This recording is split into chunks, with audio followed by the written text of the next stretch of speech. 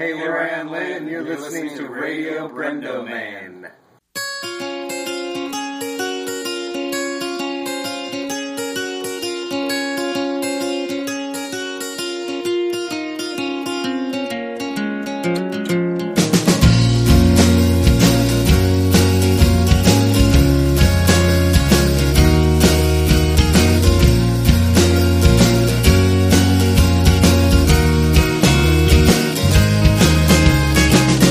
Hello and welcome to another episode of Radio Brendo Man. I'm Brendan Creasy, and Phil is on vacation again. So we have a special guest with us, Mr. Brian Apodaca from Zombie Outlaw. How you doing, Brian? Pretty good. Not too shabby. Now we got those technical issues taken care of. That's okay. You know, things happen. So you just got back from work, is that correct? Yeah, I work overnight, the overnight shift at a hotel here up in LA, Hollywood area. So all right. So I wanted to ask you some things about that because that sounds pretty cool. But first of all, like you work this night job, but you also write comic books. Your comic book is we've had you on the show before, but for our audience that might not be familiar, you write a comic book called Zombie Outlaw? Yeah, Zombie Outlaw, and actually this year at WonderCon I've got another comic coming out, or at least the first chapter of this comic called Next Man Up. Next Man Up, what's that? Well, I guess I keep hearing this term in these football games or different sports, and so I just kind of stole that term, but it's basically it's a female lead. She's African American. She's kind of like based on Beyonce's sister Solange, but the one that for beat some up reason Jay-Z? that magazine is sorry. Didn't Solange beat up Jay-Z? I think so. Yeah, like in an elevator. They had an elevator video or something, and there was some drama there.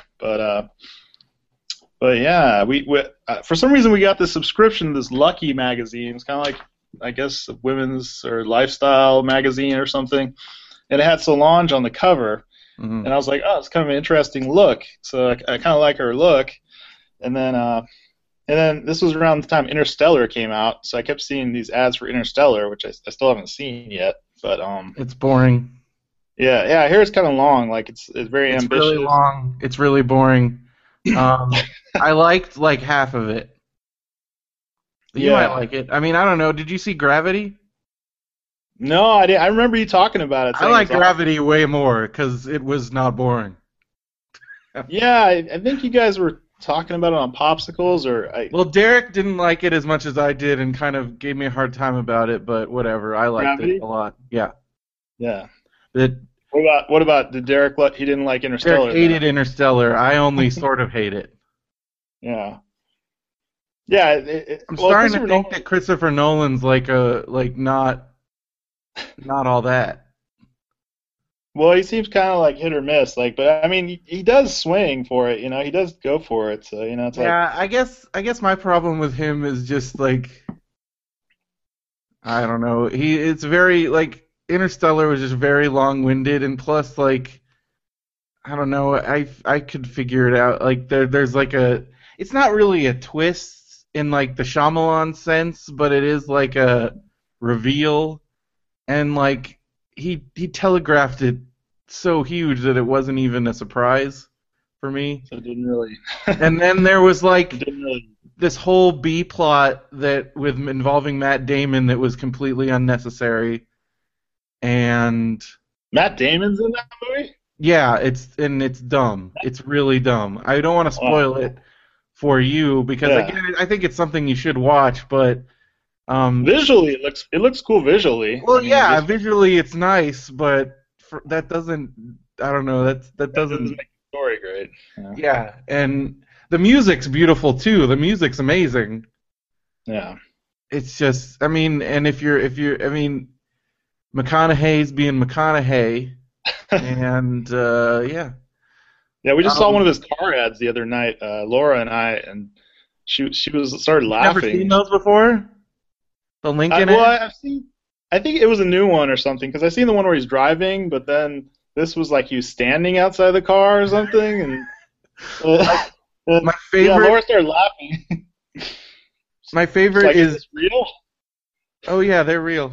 They're totally real. I mean, my favorite is the Jim Carrey SNL ones, where Jim Carrey's doing it. Oh yeah, he's like picking his nose or whatever. All right, Yeah. so this new comic, what is it about? It's about this Yeah, lady. sorry. Getting back to that. Okay, so it's basically I thought of I kept getting inundated with these Interstellar ads, and I saw that it had this magazine with Solange, and I was like, okay, Solange in a spacesuit. So it's kind of like the Solange female lead, and she's going to be having space adventures, or she's basically going to be like the chosen one, last starfighter sort of thing, where they're gonna need her to save the world or the universe or whatever. So are you doing that with? And your artist name is Benny, right? Benny is the zombie outlaw artist. Actually, Okay. this is with a different artist. Okay. This is with a British guy. Actually, he did the first. It's only like 8 or 9 pages. So this at WonderCon we're gonna have a flip book, which we're still putting together now. But Nice. it's gonna be like 7 pages of Zombie Outlaw 3, like a little preview, and then the other half is, if you flip the book over, it's gonna be 9 pages of this Next Man Up comic. And so how the do artist you- for that is really cool though. His How'd you name is find this Casper. artist? Yeah, it's kind of weird. It actually goes back to Comic-Con, since we talked about Comic-Con last year. Why not? That's where a lot of people find their artists. I know Brian Lynch found the artist when he redid Monkey Man. He found the artist at Comic-Con. Yeah, isn't that the guy? Was he doing Bill and Ted's or? He does Bill and Ted now. He wrote Minions, which is coming out this summer, and he also did he did Bill and Ted, and he also did his new book is Monster Motors. It's about like cars that are monsters. It's really awesome. It's on IDW, and he also the Nice. Bill and Ted book just came out. Both of those just came out. Everybody should check them out. But Yeah. so you're at Comic-Con and you found this British dude. Yeah, well, there was I was in line for a Pro Pass like 5 or 6 years ago. Which is behind always this the ththing about the Pro Pass line that bothers me is that everybody thinks that they shouldn't have to wait in line because they're like, I'm a pro. Every year, without fail, you'll get in the pro badge line, and there are people trying to cut because they're like, oh, I'm a pro, and we're like, we're all pros. Actually, that's kind of how I became friends with this guy. There was 2 other guys, or at least one other guy, trying to cut in front of us, and I was like, dude, like, there's a line in here, man, come on. And then the guy that was standing next to me was like, yeah, what's wrong with this guy? So finally, that guy had to go, to the back of the line, and then so I started chatting with this guy, like, man, what's wrong with these guys cutting the line? And this guy's actually Australian, but he lives in London, and this isn't the artist that I have actually, but this guy's Chris. His name's Chris Thompson, and he's on some of the panels. He's Pop Culture Hound on Twitter. Okay. And he's like a journalist, and he's a comics journalist, and he works or manages or something a store in London, Orbital Comics. And he's a really cool guy. But then I became friends, or kind of friendly with another one of his friends when we went to Europe, Laura and I. Mm-hmm. And then that guy works at a company that this artist is at, and I just saw him like retweet some art by this guy, and I was like, oh, hey, would you like to do something for me, with me? So this guy agreed to do, some pages for me for this. And then I also have a pinup by this really cool artist. So that's Casper Weingard, or Wingard, I guess it's WJI or WIJN.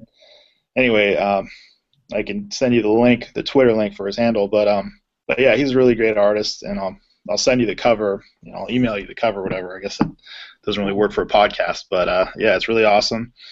And we have a Facebook group now, so you can post all that stuff there. Okay, yeah, we could do that. Feel free to post anything you want to talk about. I give you free reign to pimp your shit. Cool, man, sweet. Yeah, there's. Don't go crazy. I'm just kidding. Yeah. I'm just kidding. Oh yeah. No, then this other artist, I got to do a pinup for it. He goes by Jo Applegate, and he's Bounce X3 on Twitter. Mhm. He's a really awesome artist, and I really like his stuff. So I'd like to do some actual sequential stuff with him. But he posts like all these. He should be doing comics. Like he should be like an established like guy from Marvel or DC or be doing his own stuff. Because he's really good, but he posts like all these I'm big into basketball and stuff, so he posts all these basketball like images, but it's like comic book style art, and it's really awesome. And so he did a pinup for me for this, and actually, I can't get into it, but he may be doing something for a swag box for a certain Benview network, but you guys will have to wait and see what that is. So you're excited for WonderCon. We're all excited for WonderCon. I'm fired up. Yeah. You got a table there. Yeah, I got a table there this year. I don't know if I'll be back next year, so I'm really trying to. I mean, I don't know if I'll have a table there next year because I might not be able to, just the way things are going. But yeah, I really want to milk as much as I can out of it this year. So your table? Do you know where your table is so you can tell our audience? Yeah. Thank you. Yeah, we're gonna be in the small press. SP001, or I've seen it SP01, but anyway, it must be at the front area of small press, and so it's a good location. I think we asked for them to put us in kind of it's always best to be kind of on the corner, on the end of a row, because then you're going to get traffic from both directions. So we're trying to do that. Cool. Well, if any listeners are headed to WonderCon, be sure to go. Say hi to so Brian, you're going to be there, and who else is going to be there with you? Yeah, I'll be there. Benny will be there. A couple of you guys will probably stop by. And you're going to make your wife going to be helping you out? My wife will be in Greece. She might be there Saturday or something. Oh yeah, your wife's like a world traveler, and sometimes she takes you with you, and sometimes she doesn't. Is that how that works? Yeah, pretty much. Yeah. We haven't. You're always talking about going to China. I've never been to China, so maybe we'll go there. So your wife's a teacher, right? But, am I getting that wrong? Yeah, she teaches at a fancy school here in LA. She used to teach at a Catholic school, which wasn't as fancy, but now it's like a real fancy school. So is that like her spring break, and that's why she's going on vacation? Yeah, she gets a lot of time. Yeah, she got like 2 weeks off or whatever. Yeah, Phil's wife is a teacher, so that's why they're on vacation right now, because it's her spring break. So they went on a this is so ridiculous. I always have to explain Phil's life because it doesn't make sense to normal human beings. It sounds awesome. But so Phil's wife is a teacher, and they go on and they go places. They don't just sit around in the house when they're on vacation. They make the most of it, which I think that's awesome. But then every once in a while they go on these other random vacations. Like, for instance, just recently Phil's mom graduated. We already talked about this on the show, but Phil's mom got her bachelor's degree, and the graduation ceremony was in Florida, so they flew out, Phil and Janelle and their kids, and so they just got back from that, like, seriously, like 3 weeks ago. But because you're always talking about how he's on his never-ending vacation sort of thing. Yeah, as Mario Flowers, our listener, likes to say, vacation from what? Because Phil doesn't have Phil doesn't have a 9-to-5 job, but especially as I've learned, having witnessed Phil's life, it's a 24-hour job, being a dad, and his kids are seriously genius kids. He's got kids. That's a lot of time and he's there. Doing a really good job with them. Like, his daughter she's in 2nd grade, and she can read at like a 5th grade level. She's a freaking genius. Yeah, I don't blame anybody for spending time with their kids. I mean, that's probably more important than any other things, you know. So, and especially like growing up not having that like constant, like, I don't know. I mean, constant supervision, I guess, that can be like a not so great thing, but at least having a parent around, like, I didn't really have that. I mean, my mom worked at home, but she was working. So, but Phil seems pretty supportive. Like he would be super supportive and awesome. Like, he doesn't seem like the type to really like be so hardcore and strict that he would impose all his views on them, you know, like he's gonna Definitely not. Definitely he's gonna not. let them be who they're gonna turn into, you know. Yeah. Like, for instance, we've already discussed, like, I'm like, what are you going to do if one of your kids is a total jock? And he's like, I'm probably not going to be able to keep up with him, but he's going to support that. He's already said. I made sure. Because, I mean, that's a reality that all geek dads face, is that there's, but so far, I mean, right now, I think he's doing pretty good, because all Luke ever wants to do is play Zelda. So he is his father's son. But so they're on vacation all the time, and they just went on their spring break, which, because they went on this giant Disney World vacation, they kind of dialed it back a bit, and they went on a road trip. So they're like in the San Luis Obispo, and then going up to like Morro Bay and Pismo Beach and all that stuff. So they're just doing cool. that. I like Morro Bay. Morro Bay is awesome. Yeah, one of my friends, longtime listener of the show, Justin Wiebe, moved up there. He seems to like it. And but the other thing, so your wife is going to Greece, and she went to she went to South Africa. Did she like that? Yeah, she went to Africa. Well, not South Africa. Not South Africa. Safari, I think like Kenya and a couple like places. One of those trips. Okay. Yeah, she went, and then I think that was 2 years ago, and I think last year she went with her sister to Galapagos. She's a biology teacher, so that's, you know, right up her alley. So yeah, she does all this crazy stuff. I guess, you know, we don't have kids yet, so she's trying to do all the world traveling now. She's kind of addicted to it. For your honeymoon, you went to Peru? Is that we right? went to Peru. That was pretty awesome. Yeah, they had this place like with these sandwiches. It was called like Monstros or something. They're like monster sandwiches. That was awesome. But I know a little bit about Peru because I did a report on the Inca Indians. And so did you get to go? Did you go to Machu? Did you go to Lake Titicaca? That's still my favorite. No, she wanted to go, but I was That's like, the best name for a place in the whole entire world. It's kind of ridiculous. Yeah, that is. It's kind of the Belle Beaver of lakes, I guess. You know. All right, that's another thing we got to talk about. I got a list of things I want to talk about with you. But you talk about how you met this dude. You're a comic book artist in line. I think that's funny because you're like one of the most outgoing dudes I've ever met. Like in those situations, because that's how we met. Was you talking to me? A little bit. Yeah. Well, you know, I wasn't. Like, when we met, I remember we didn't really talk. I was like, oh, I should have talked to that guy, you know? Yeah, but like, I'm not one of those dudes that just talks to people standing around, and we were standing around outside the ArcLight at the Judd Apatow thing, and you initiated a conversation, and then we exchanged phone numbers. Yeah, well, I think... I don't know, you're really good at that. What's your deal with that? I think I'm better at it with people who are not into it as much. Like, you know, because I'm not super into it, but I can recognize someone else who's not super into it. So it's almost like you're more comfortable with other people who are not. You met a fellow uncomfortable person? So. Yeah, it's like I'm more comfortable with other people who are uncomfortable. I don't know, you know. But I'm definitely not the guy who's like friends with everybody in the bar or the party or anything. But if you're somebody else who's uncomfortable at the party, then I'm like, hey, this is cool, you know. So that's your mechanism when you're uncomfortable, is you're like, okay, I'm gonna find this other dude or girl, and that's how you cope with your uncomfortable. Because I just sit there on my phone, or I don't talk to anybody. Yeah.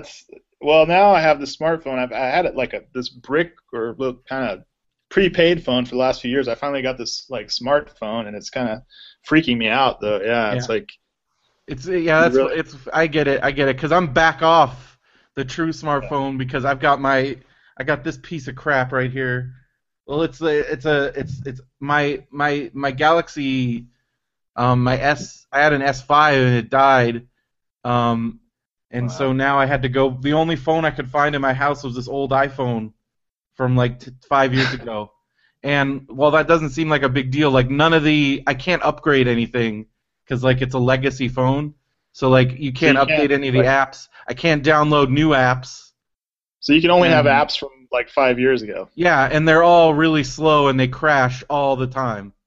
So I basically don't even do. The only thing I do on it is I read Amazon Kindle books, and even that isn't optimal, so it's not that great. So it's basically just a phone, and it's weird. It's weird, like not having, cause, like I've been paying a lot more attention to TV shows and stuff, which is good, I guess. Well, yeah, I don't know how it all works with, like, now I have its Twitter on there and everything, and I'll just go to lay down, and all of a sudden I'll hear like the Twitter, like some retweet or something go off. And, what the hell? And I tweeted some guy, like last week I tweeted some guy, like I work overnight, so I tweeted, I figured, whatever, he's just gonna check his Twitter in the morning, whatever, like, because I'm used to using Twitter like on a laptop or on an actual computer before I had this phone. So I tweeted this guy a couple questions, like I DM'd him, and then like the next morning I get off work and I got like a tweet back from him like, "Why are you asking me these questions at 2 a.m.?" I didn't realize that. He was like, "Oh well, it was my fault because I didn't turn my settings off my phone or whatever." But he was all irritated with me. Like, "Oh man, I'm sorry. I didn't really realize that's how it works." But yeah, weird. This modern day. But I just thought that was funny because you talked about meeting that dude line. But yeah, we met at, what was that, like 2008, 2009-ish? Might have been 2007 or something. It's been a while. Yeah, it was Paley Fest. That was like Judd Apatow and Friends or something. That was like the greatest thing of all time. The more like the Freaks and Geeks thing was great. And but the Apatow, the evening with Judd Apatow was in a different way as great because it was like everybody from his career, like starting from the beginning. So like it started out with Gary Shandling, and Gary Shandling's probably the funniest person in the world. Yeah, you had Gary Shandling, you had Tom Arnold, and like Andy Dick from a lot of the Freaks and Geeks. Yeah, people, like he brought it out like an era. So he brought out like so first he brought out Gary Shandling and Tom Arnold because he got to start writing jokes for both of them, and then he actually worked on the Larry Sanders Show. Then he brought out Andy Dick, who he worked with on the Ben Stiller Show. Then he brought out like some of the Freaks and Geeks guys, like he had Paul Feig, Busy Phillips, Seth Rogen, and Jason Segel. Then he brought out like the newer era people, like he had Jonah Hill and who else was there? Paul Rudd was there, and it was awesome. Yeah, man. But I wonder because you guys are fans of like Apatow. I guess we're all fans of Apatow, and then Kevin Smith and Dan Harmon stuff. So I wonder if it's interesting to you when you see some of these actors go from these different people. I guess there's been some actors that have crossed over into other, from these other. That's like always my favorite thing is when there's those kind of crossover worlds. Like, when I was super stoked when Seth Rogen kind of crossed over into the Kevin Smith camp, and things like that. That like when like, I mean, when you think about it, I mean, yes, I people criticize Kevin for like basically when he had Seth Rogen and Elizabeth Banks, but then his whole thing is like, well, I mean, when you really think about it, I was doing R-rated comedies before Apatow was, so it's a logical step. And I thought it was fun, but and Ken Jeong, he was in that Knocked Up, right? Yeah, well, Dr. Ken, I think Apatow discovered him because he was in Knocked Up, but and he was doing like stand up and improv and stuff. Because I saw him at a couple other things, but that was like his. I think when he did Knocked Up and some of the other stuff, he was still doing full time. He was a doctor.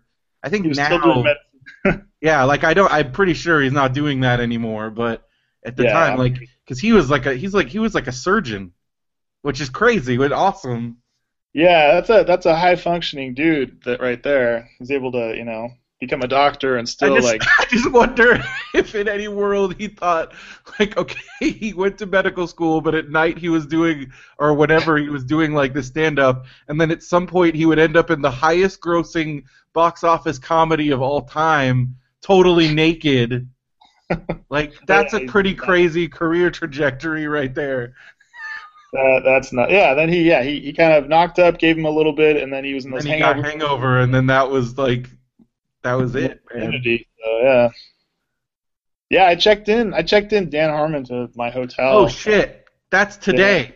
Community What? season 6 Oh. starts today. I think I did see something online. Yeah, so you got is it? Are they doing it like Netflix? It's on Yahoo Screen. I think they're not. They're not doing it all at once, which Okay. I think that's kind of a good thing because I kind of want to pace that out. I want to space it out because Kimmy Schmidt dropped on Netflix last weekend and I've already watched the whole thing. Oh yeah. Which have you seen Unbreakable Kimmy Schmidt yet? I've just seen bits and pieces of it. My wife's been watching it, but it looks good. It's amazing. I mean, if you're a fan of 30 Rock especially or anything that any good Yeah, I really like the actress from The Office. Oh my God, Ellie Kemper, she's hilarious. She's amazing. Yeah, she was awesome. She's really great. I've been watching. I mean, my two favorite comedies right now, like the two. I mean, aside from Bob's Burgers, which is my top right now, and then Community's coming back. Oh, it's a good time right now. But because I've been super depressed since Parks and Rec was over, like really depressed. Oh, I haven't seen the last couple episodes of that. Oh my God, the last, Doesn't it take place in the future or something? Yeah. The last. Well, the whole season. Have you watched the last season at all? I think the last ones I saw were they were in London, and that must have been last season. Because the last season they jump like 5 years in the future. That's funky. It works. It seriously works. So it doesn't throw you off or anything. No. It's amazing. And then the last episode they flash forward like 20, 30 years. The way I described the last episode of Parks and Rec. Did you watch 6 Feet Under? Yeah. So that finale is like, to me, it's the all-time greatest series finale of all time. And that last scene, like every time I watch it, I cry. Yeah, it's so good. That's a great show. 6 Feet Under. It's my favorite show ever, probably. I mean, like when I'm really coming down to it, it's probably right there, like Freaks and Geeks, but then 6 Feet Under, they're like right there. I don't know. I can't. Yeah, they're totally. It's hard to. It's like apples and oranges. Yeah, because they're so different, but they have some like they're. However, Ben Foster is in both of those shows. Ben Foster is in both of them. So is that's it. I was trying to think. There's the crazy the where it gets crazy on 6 Feet Under is there's quite a few people on 6 Feet Under that were in Zachary Quinto is in it, like for a little bit. No, what movie? The movie. Crap. Jennifer Love Hewitt. Yes, Can't Hardly Wait. It's got because you got what's the girl's name? Peter Facinelli, Rodriguez. What's his name? So Rico is in Can't Hardly Wait also, and Lauren Ambrose is like the main girl in Can't Hardly Wait. So there's like multiple people, and then you also have it kind of really follows her a lot in 6 Feet Under too. Huh? She kind of she's Claire is my favorite character in 6 Feet Under, probably. Just her and her relationship with her mom. It pretty much mimics like my youth, like the relationship I had with my mom after my dad died. That show I can relate to like more than anything. I think that there's a few. I was just talking about this with somebody. There's a few shows that like get the whole grief experience right, because so many of them don't.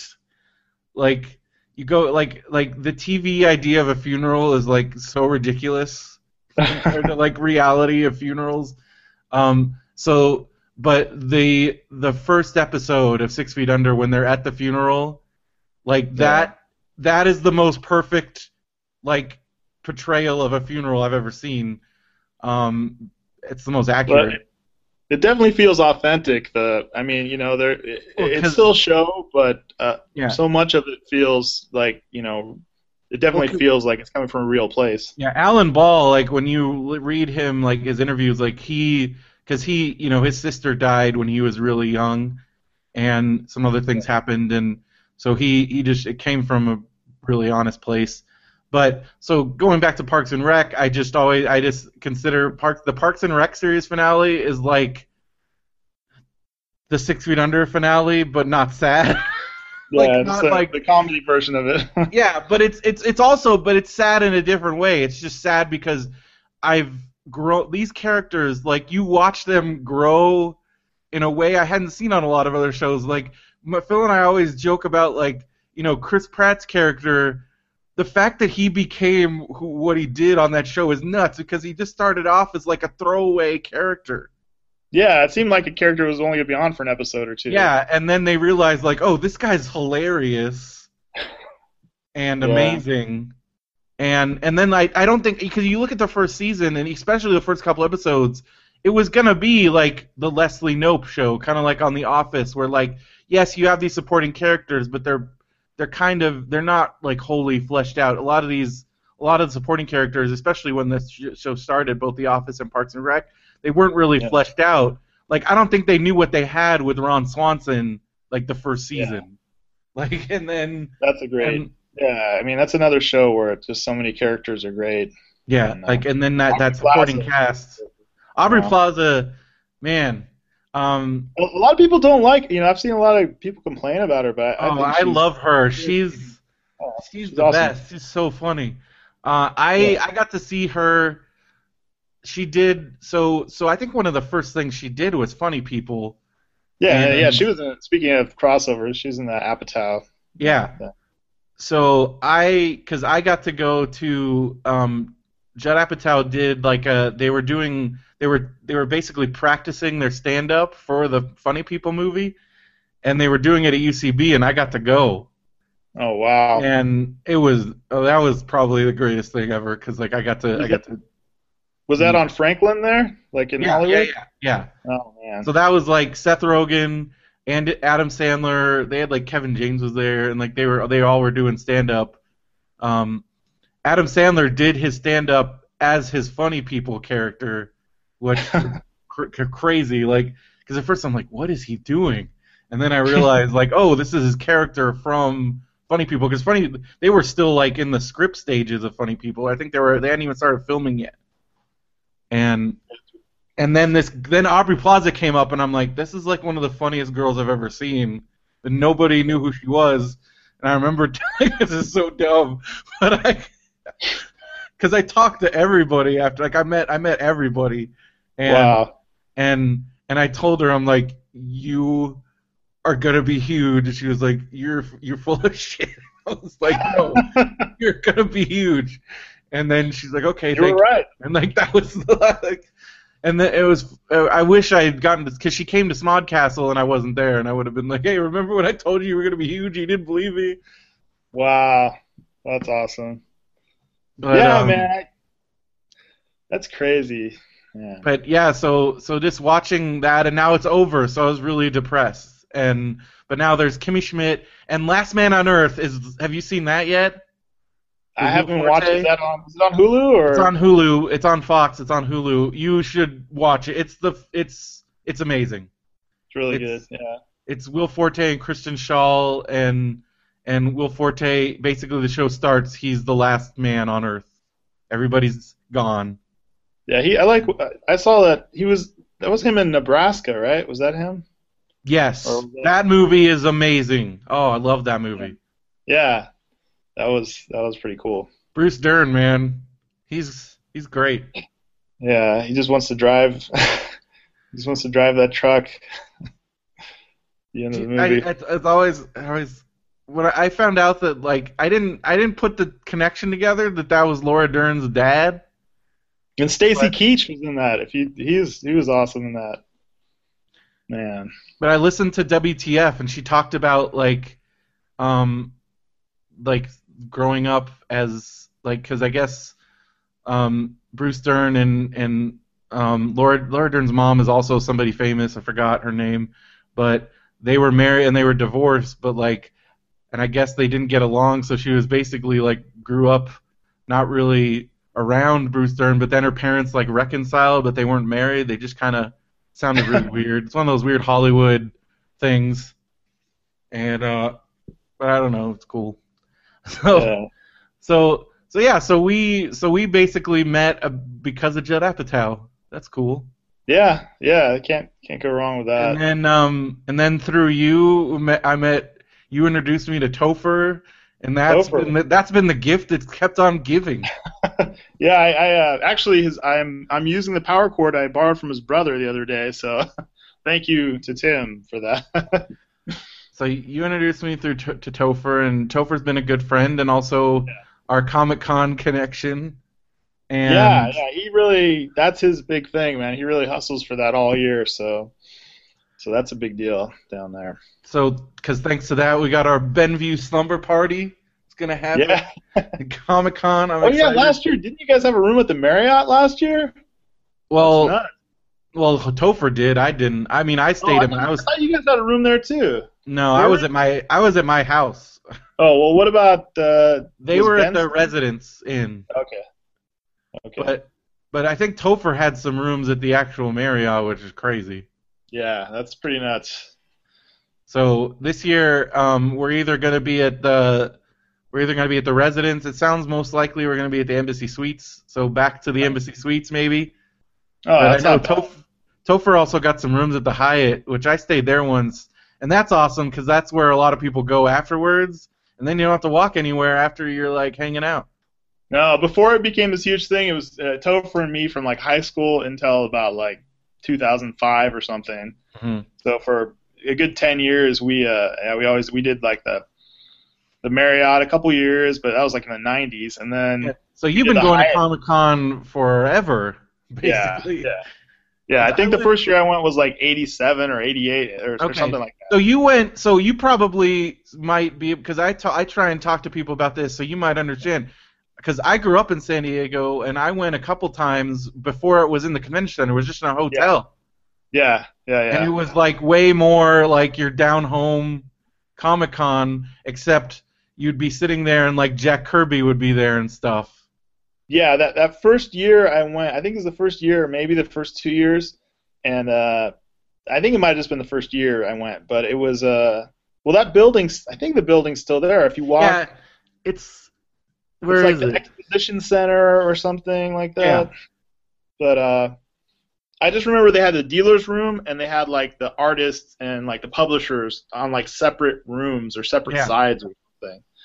And I remember it was like Neil Gaiman and Walt Simonson and all these artists and all the huge dudes they were still just there at their tables like it was not like it is now. Yeah, well, I remember even San Diego like in like 2000 I remember like Kevin Smith was just like at a booth. Yeah, well I remember in 98 just walking up and meeting Stan Lee and Todd McFarlane, just like I waited in line like maybe 10 minutes. And that was in 98. Yeah, Chris or Topher and we walked around and talked to the guy, Jeff Smith, the creator of Bone. We just talked to him for like, of course we were younger then, so maybe it was easier because we were like kids. But yeah, we just talked to the guy for like half an hour, and yeah, there was all these artists, and it was definitely different. I mean, it's still cool, but it's just it's not what it was, but it's different. But it's almost I love it just as much because there's so many crazy things that you can do. There's so many opportunities. Yes, you don't get to do everything, but the things I think if you have the right con attitude, it's the best thing in the world. Yeah, people, we don't go out of our way to get in for it not to be fun. So you got to take advantage of it while you're there, and that's what you guys have, and that's what I finally learned too, is that you got to just roll with it. You can't be so stuck to going to certain things because you're not going to be able to go to everything you want to go to. It's just not going to happen. So, but WonderCon is a good convention for people that don't know if they're ready for San Diego, but Saturday's already sold out. This might be like I think Friday might be. I think everything but Sunday might be sold out at this point. Oh wow! Okay. Morning. So that'll be sold out, in another week or so. Yeah, so it's going to be sold out, which is crazy. It's blown up. I never went when it was up in San Francisco. Did you? Yeah, I went a couple times. Chris and I actually had a table up there in like 2005 in San Francisco. What was that like? Table. it was still pretty mellow. I mean, it's pretty big, and I kind of feel bad for the people up there that they don't have it up there. Hopefully they'll put one back up there, but we'll see. But yeah, it's nice to have it because we live down here that it's here, but it's awesome having like two big cons now, like every year. This huge thing. Yeah, and WonderCon, while it's getting crazier, it's still like it's still no super problem. Like Saturday is still sold out. Friday, so there still are Friday and Sunday badges. Oh, okay. But those got to be going fast. But but still, it's not. It's like anybody who wants to get one. It's not. You don't have the epic waiting system or any of that. So it's still kind of like. It's still kind of like Comic-Con 2007 or something, or 2008 or something, It's getting there, and the panels. You have a pretty good shot of going to the panels you want to go to because the arena is huge. And I haven't been in that in WonderCon or in Anaheim. I haven't been to that. Although, usually I've gone a few times. Like Benson and I thought we didn't have a chance to because we went to the Much Ado About Nothing panel like a couple years ago, and we just walked in and we still got pretty good seats. It's a really big venue. I mean, I don't think it's as big as Hall H, but it's still pretty big. Might be as big as, I don't know. I haven't looked at the specifics, but I know it's big. Well, apparently they have more. Their selling point when they were trying to get Comic-Con was that they had more meeting space. Well, they do. I think they have less floor space, like less overall exhibit space, but more meeting room space or something. At WonderCon, they have the whole downstairs that they don't use at WonderCon. Wow, no. Because when they have NAMM, NAMM is like huge, and they use the entire. It could be big. I think they do have more space. It's just they don't use it at WonderCon because there's a whole downstairs area like that's just. Although even at Comic-Con, having stuff on different levels, I feel like even now, even as hard as it is to get into to Comic-Con, I still feel like there's a huge segment of people that go to Comic-Con that have no idea that panels exist. Yeah, that's true. But then I'm like, don't those people get tired of walking around the floor all day? Yeah. Like, how do you do that? Like, I get tired of being on the floor after like an hour. I'm like, all right, I'm good. I'm done with this. But there are people that's all they do, and I'm just like, first of all, don't you get bored? And you're not getting your full value out of Comic-Con if you do that. But I mean, hey, it's up to if that's what people want to do. Do you think people just don't understand, like, oh, these panels are things I can go to, or? I think that some people just don't even realize that they exist. I think that some people just don't, or they look in the program book but they don't understand it. They don't just, oh, well, where is that? And they don't. I'm not saying people are dumb, but I just like some people are, and then some people. It's like the people that go to Disneyland and don't use FastPass. And some people are just not investigating it enough. Like, I don't know. Like, if you're gonna go to that trouble to get the pass, I guess though. What's crazy is my wife's work, they had like a charity auction. I won't get into it too much, but one of the prizes, I wish I had known, although it might have gotten bid up if we'd have bid on it, but one of the prizes was 4-day passes for Comic-Con, and the starting bid was like $600, and it finally sold for $700. So I'm like, dude, that's below. That's like below retail. That's like below retail. I was like, oh my god, and you could probably put in any name. Like, that's the thing I'm wondering how. I mean, I'm not going to get into like what Derek was reading out to you on that popsicles, where people were all pissed and saying, oh, save it for the other people and stuff. Like, that's kind of ridiculous. But I do wonder as far as like how many of these are going to charity things, and how many, like, are there thousands? I mean, I guess it doesn't matter how many are being given out because there's still more fans and people that would want to go that wouldn't be able to get in anyway. It's like 100 to 1. It's like people that can't go to people that get to go. And I feel like, right, as Phil and I were talking about on the last episode, and we were talking about on popsicles, it's as much as people bitch about the system. Like I saw some famous people bitching about the Pro system. I'm like, it's the most democratic process. If you're bitching about it, it's because you want preferential treatment. And I mean, but it's super democratic, and I don't see how there's any better way to do it.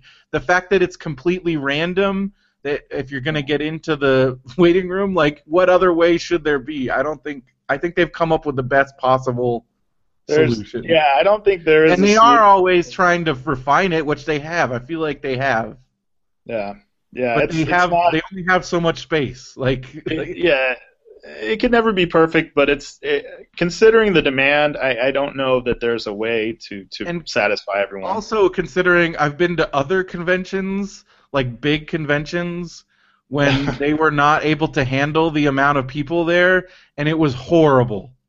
The fact that San Diego can even because I've seen conventions where you can't even move around in I remember trying to find the lines for panel. So full disclosure, it was New York Comic Con, and I've heard they've gotten a lot better because they have managed to scale a little bit. But this was when they got so big, I don't think they knew what to do. And so I remember trying to line up for a panel and realizing that I was lining up for nothing, and all kinds of stuff like that was happening the whole time I was there. They just were way too big than they had accounted for, and they had to catch up. Whereas with San Diego, they got that down to a science, and you don't have to deal with a lot of the organizational problems that a lot of these other conventions. They're far better organized than any of the other conventions I've been.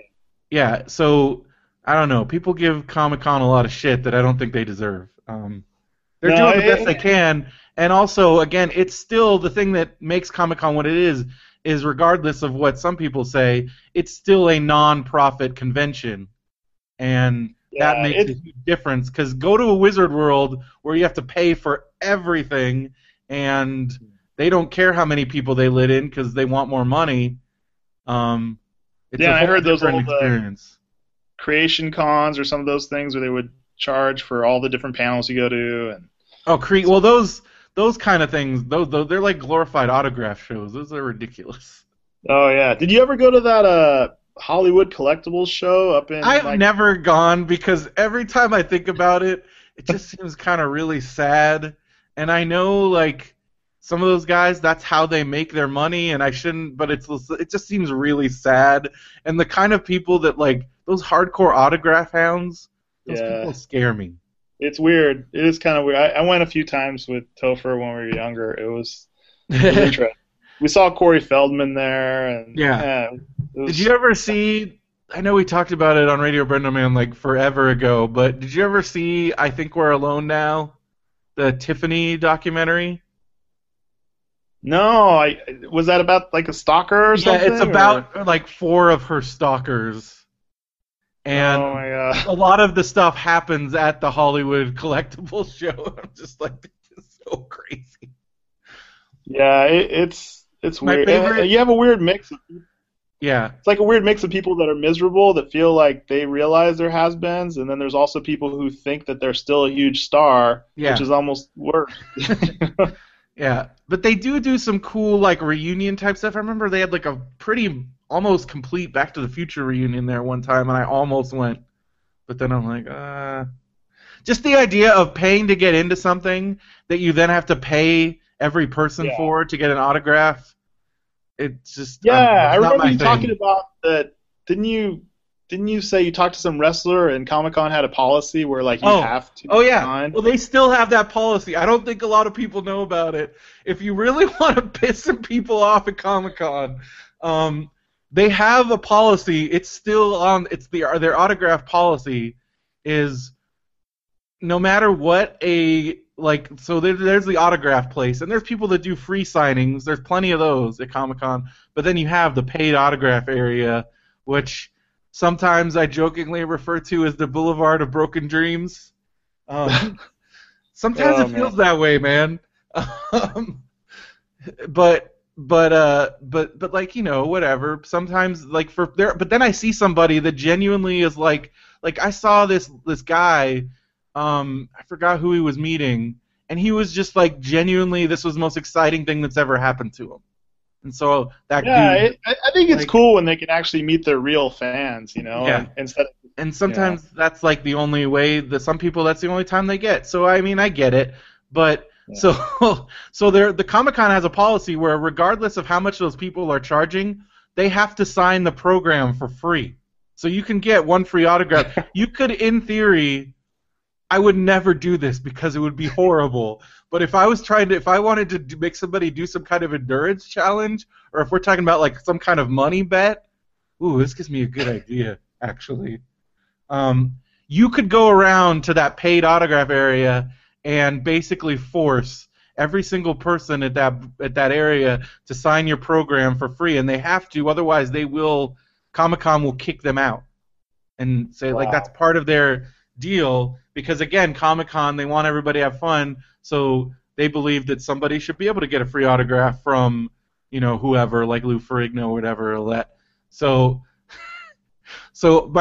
This is the first modern comic. I call it my first modern Comic-Con, because I went in the early '90s with I think my dad took me and my brother once. I think I went one other time. This is before I was at the convention center, so that must have been in the '80s, because the convention center opened in '89, right? I think that's right. Yeah, it was once it was like the '90s, maybe. So '89, because the convention center opened in '89. So we went once before that, and then we went once after, and I went in '98. That was like my last Comic-Con experience before I went away to college. And then the first time I went in the modern area was 2005. That was the first year of Hall H, and I ended up staying all day in Hall H because I found out because I didn't realize there was no line. I walked right into Hall H, but then I think as people got to the con and realized what was going on, it quickly filled up, and then there was a giant line, and I'm like, oh, I can't leave if I want to because I wanted, the very last thing that was happening was Tenacious D was gonna play. They were there because Jack Black was there for King Kong, and Tenacious D played, and then Peter Jackson had like a panel, and I wanted to stay for that, and I realized I had to stay all day, and they don't clear the room, and so I guess and that this would be was also before they had the food area. Because now they have a separate Hall H food area, so you don't actually have to leave Hall H to get food, and they didn't have that. Like little in between area. So I seriously sat there for like 12 hours, but it was awesome because I saw Superman Returns. That was the first thing. Then it was like Charlize Theron with what was that? The MTV cartoon. With Aeon Flux? Yeah, Aeon Flux. So that was, then that was pretty cool. And then it just got crazy because it was Serenity, and then Nathan Fillion stayed up there, and it was James Gunn Slither, which that's where I realized James Gunn was awesome, because it was him and Nathan Fillion and some of those other, and it was just really, really funny. Those guys are hilarious, and that's where I kind of discovered James Gunn. And then it was Serenity, and then Kevin Smith, and then just kind of went from there. So it was great, but it was also like, holy crap, I have to sit here all day. But then after I got out of there, I had read in my program, it's like, oh, autographs, they have to autograph your program. And I'm like, all right, cool. Well, I don't really have any money, so I'm gonna go around and get some autographs. And the first person I went to was Virgil. Virgil from WWF, because I'm a huge wrestling fan, and again, I didn't know any better. I didn't know the story. I didn't know the story of Virgil, that he's at every convention, and to the point where at one time he actually set up a table in the New York City subway. Wow. Yeah, him and Boomer. It's always him and Boomer and Ferrigno and a few other. Those are the mainstays. Peter Mayhew, Chewbacca. He's at a lot of them. Those are kind of your mainstays, and so I go up and I'm so excited. I'm like, hey, Virgil, you're so great, and you're really cool, and I really like your wrestling, and just being all dumb, Chris Farley show, and he's like, yeah, he's like, are you gonna buy a picture? I'm like, well, I don't really have any money. He's like, oh, and I'm like, well, can you sign my program? And he's like, just looks at me, and I'm like, well, it says you have to sign the program. So he signs it, and then just turns, physically turns his back to me. And then I'm like, since I was going to go around and get air, then I'm like, okay, I'm not going to do this again. And that was the last time I ever did. So my 2005 Comic-Con program has Virgil's autograph on the front, and that's it. No other autographs, just Virgil. Virgil Comic-Con, the year of Virgil. So, well, because then he became a meme. There was the sad Virgil, because somebody had taken a picture at some con where it's just him by himself, just looking all sad. Yeah, it's like the dark side of Comic-Con. Sometimes you have. I remember one year. Do you remember the year Lori Petty was there? What was that? Was that for? Couldn't have been for Tank. I think. Well, no, she was just at Comic-Con signing autographs because I think she didn't have anything. I think somebody told her she could probably make a lot of money doing it. Yeah. And she. I just remember watching her yell at people who were taking pictures of her without paying. Wow. I'm like, oh my gosh, this is crazy. Yeah. Well, yeah, that's the other thing too. It's like they'd say about meeting your heroes and stuff. Like, I don't know, I met this writer that I really liked, and he was just kind of a jerk. I was just like, oh man. But you know, it's crazy and it's busy. So. Yeah. Most of the time, I've had like 95% positive experiences, especially at Comic-Con. But most of my the best experience I've had have been just random things, like free soda room.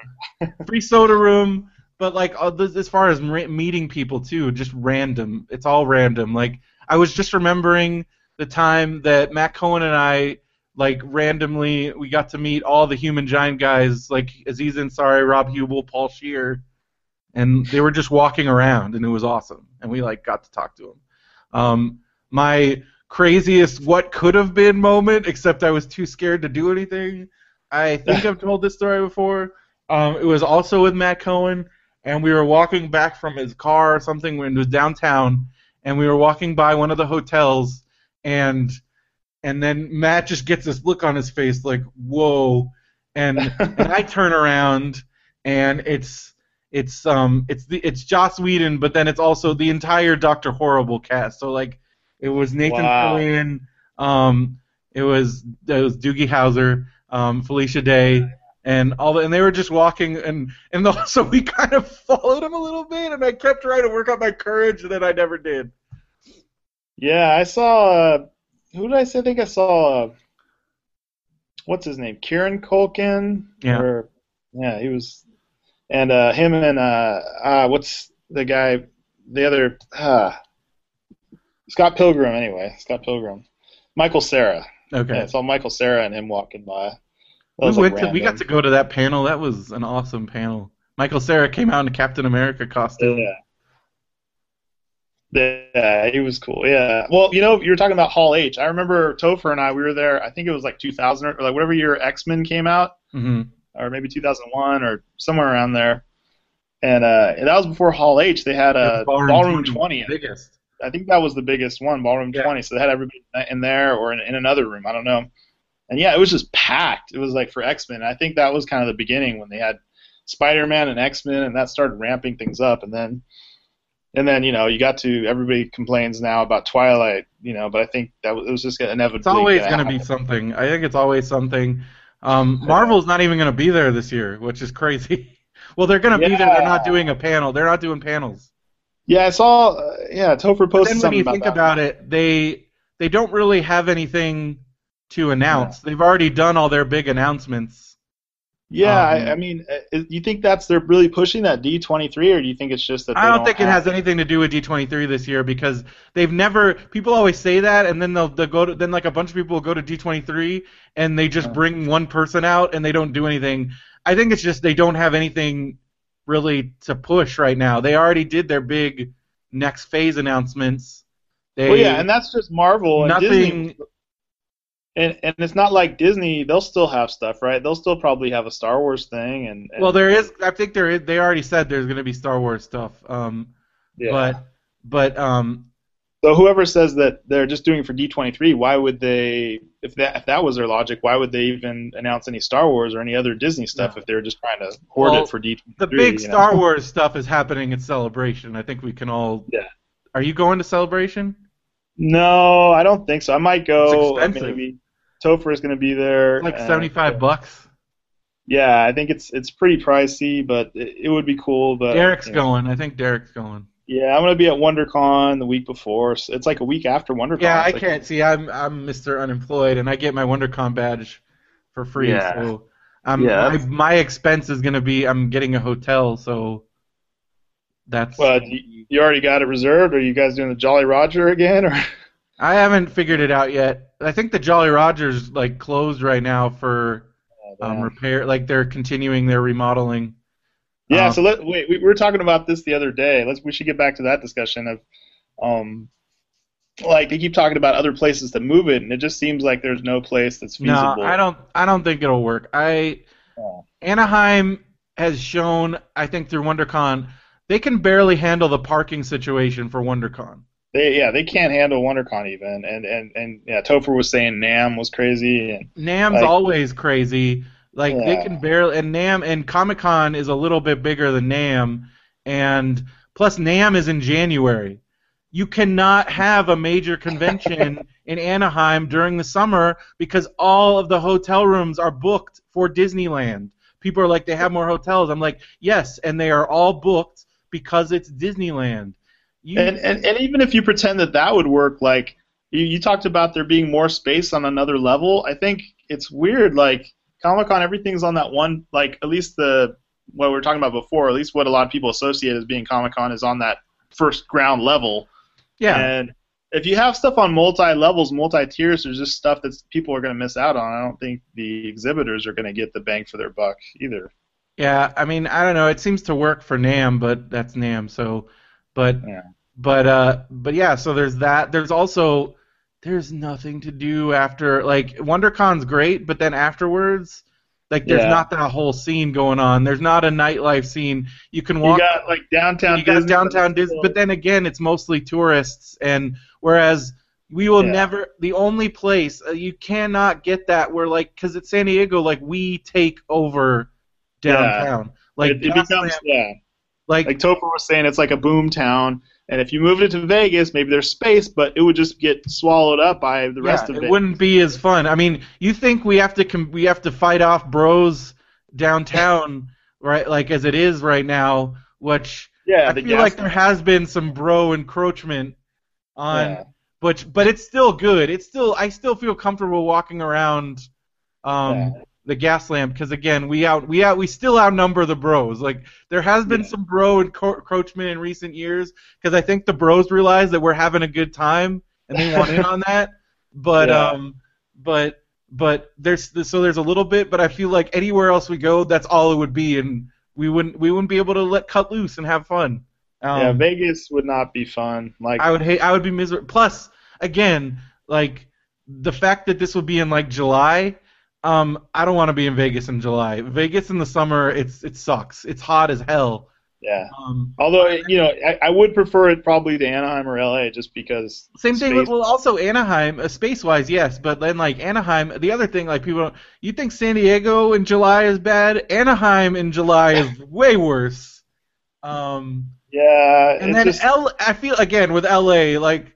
I mean, I joke about this, but like people would die. People would die because people from like the Midwest would just start wandering around downtown LA at 1:30, 2 in the morning, and bad things would happen.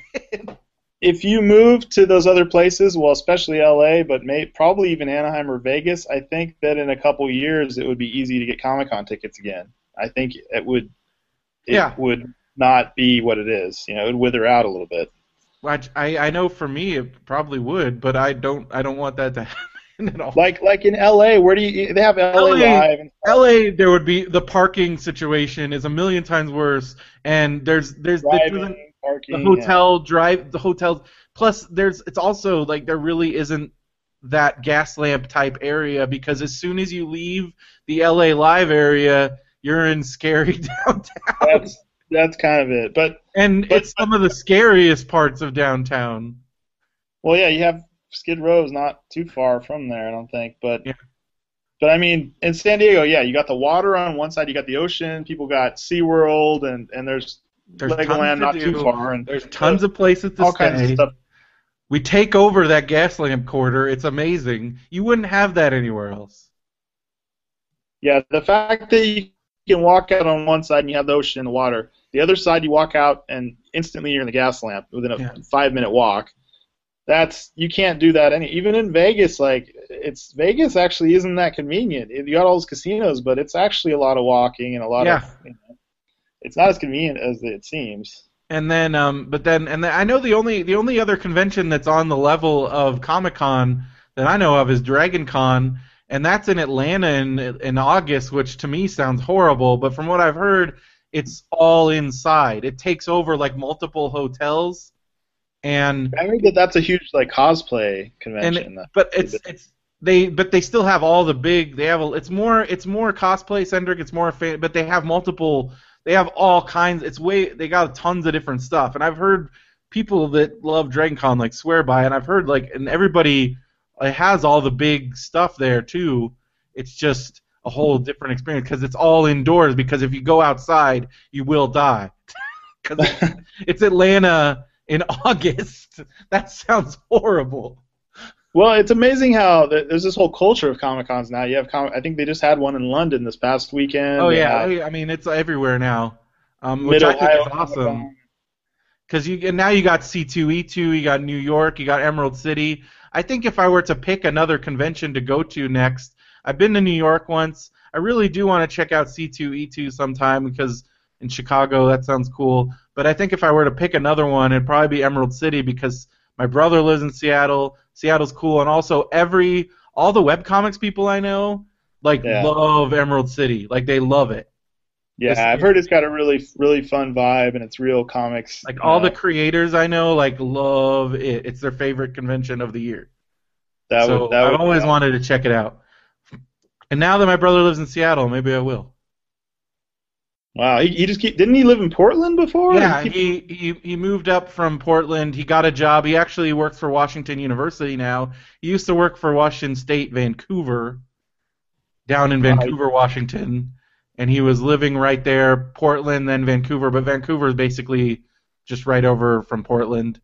But now he's moving north. Didn't he live in Modesto too for a while? Well, his girlfriend is from Modesto, his ex-girlfriend, but he didn't ever live there. We would go there for the holidays. Are you from Modesto? Because I know you have. No, I lived there. I know. I just have some connection with that because I lived there for like 2 years with a friend of mine from college. Because you went to Chico. I went to Chico State. Yeah, and then my roommate from college. I moved back down to like Orange County, and then my roommate from college was like, "Hey, move in with me and my wife or fiance or whatever it was at the time." So I lived with them for a couple years, and So you just moved to Modesto? What was that like? Yeah, it was kind of a random move, but what did you do up there? It was it was kind of my Ukaipa period. Okay, now I got you. Yeah, but yeah, it was fun. It was all right. It was hot as hell the first summer I moved up there. Man, it gets really hot up there. Yeah, I worked in Sacramento for a couple years, and yeah, it gets real hot.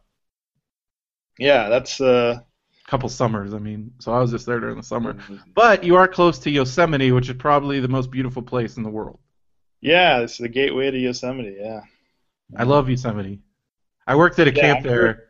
Modesto is kind of crummy, but yeah, Yosemite is all right. It's weird. Modesto's weird because I got to know it pretty well because of Courtney, and I went there for 5 Christmases, and it's got this small town feel to it, but it's kind of getting big, bigger, and there's it reminds me a little bit of Ukaipa, where there's parts where it's super rural, and then you go to these other parts where it's like where Courtney's parents lived, and they live in this crazy giant mansion.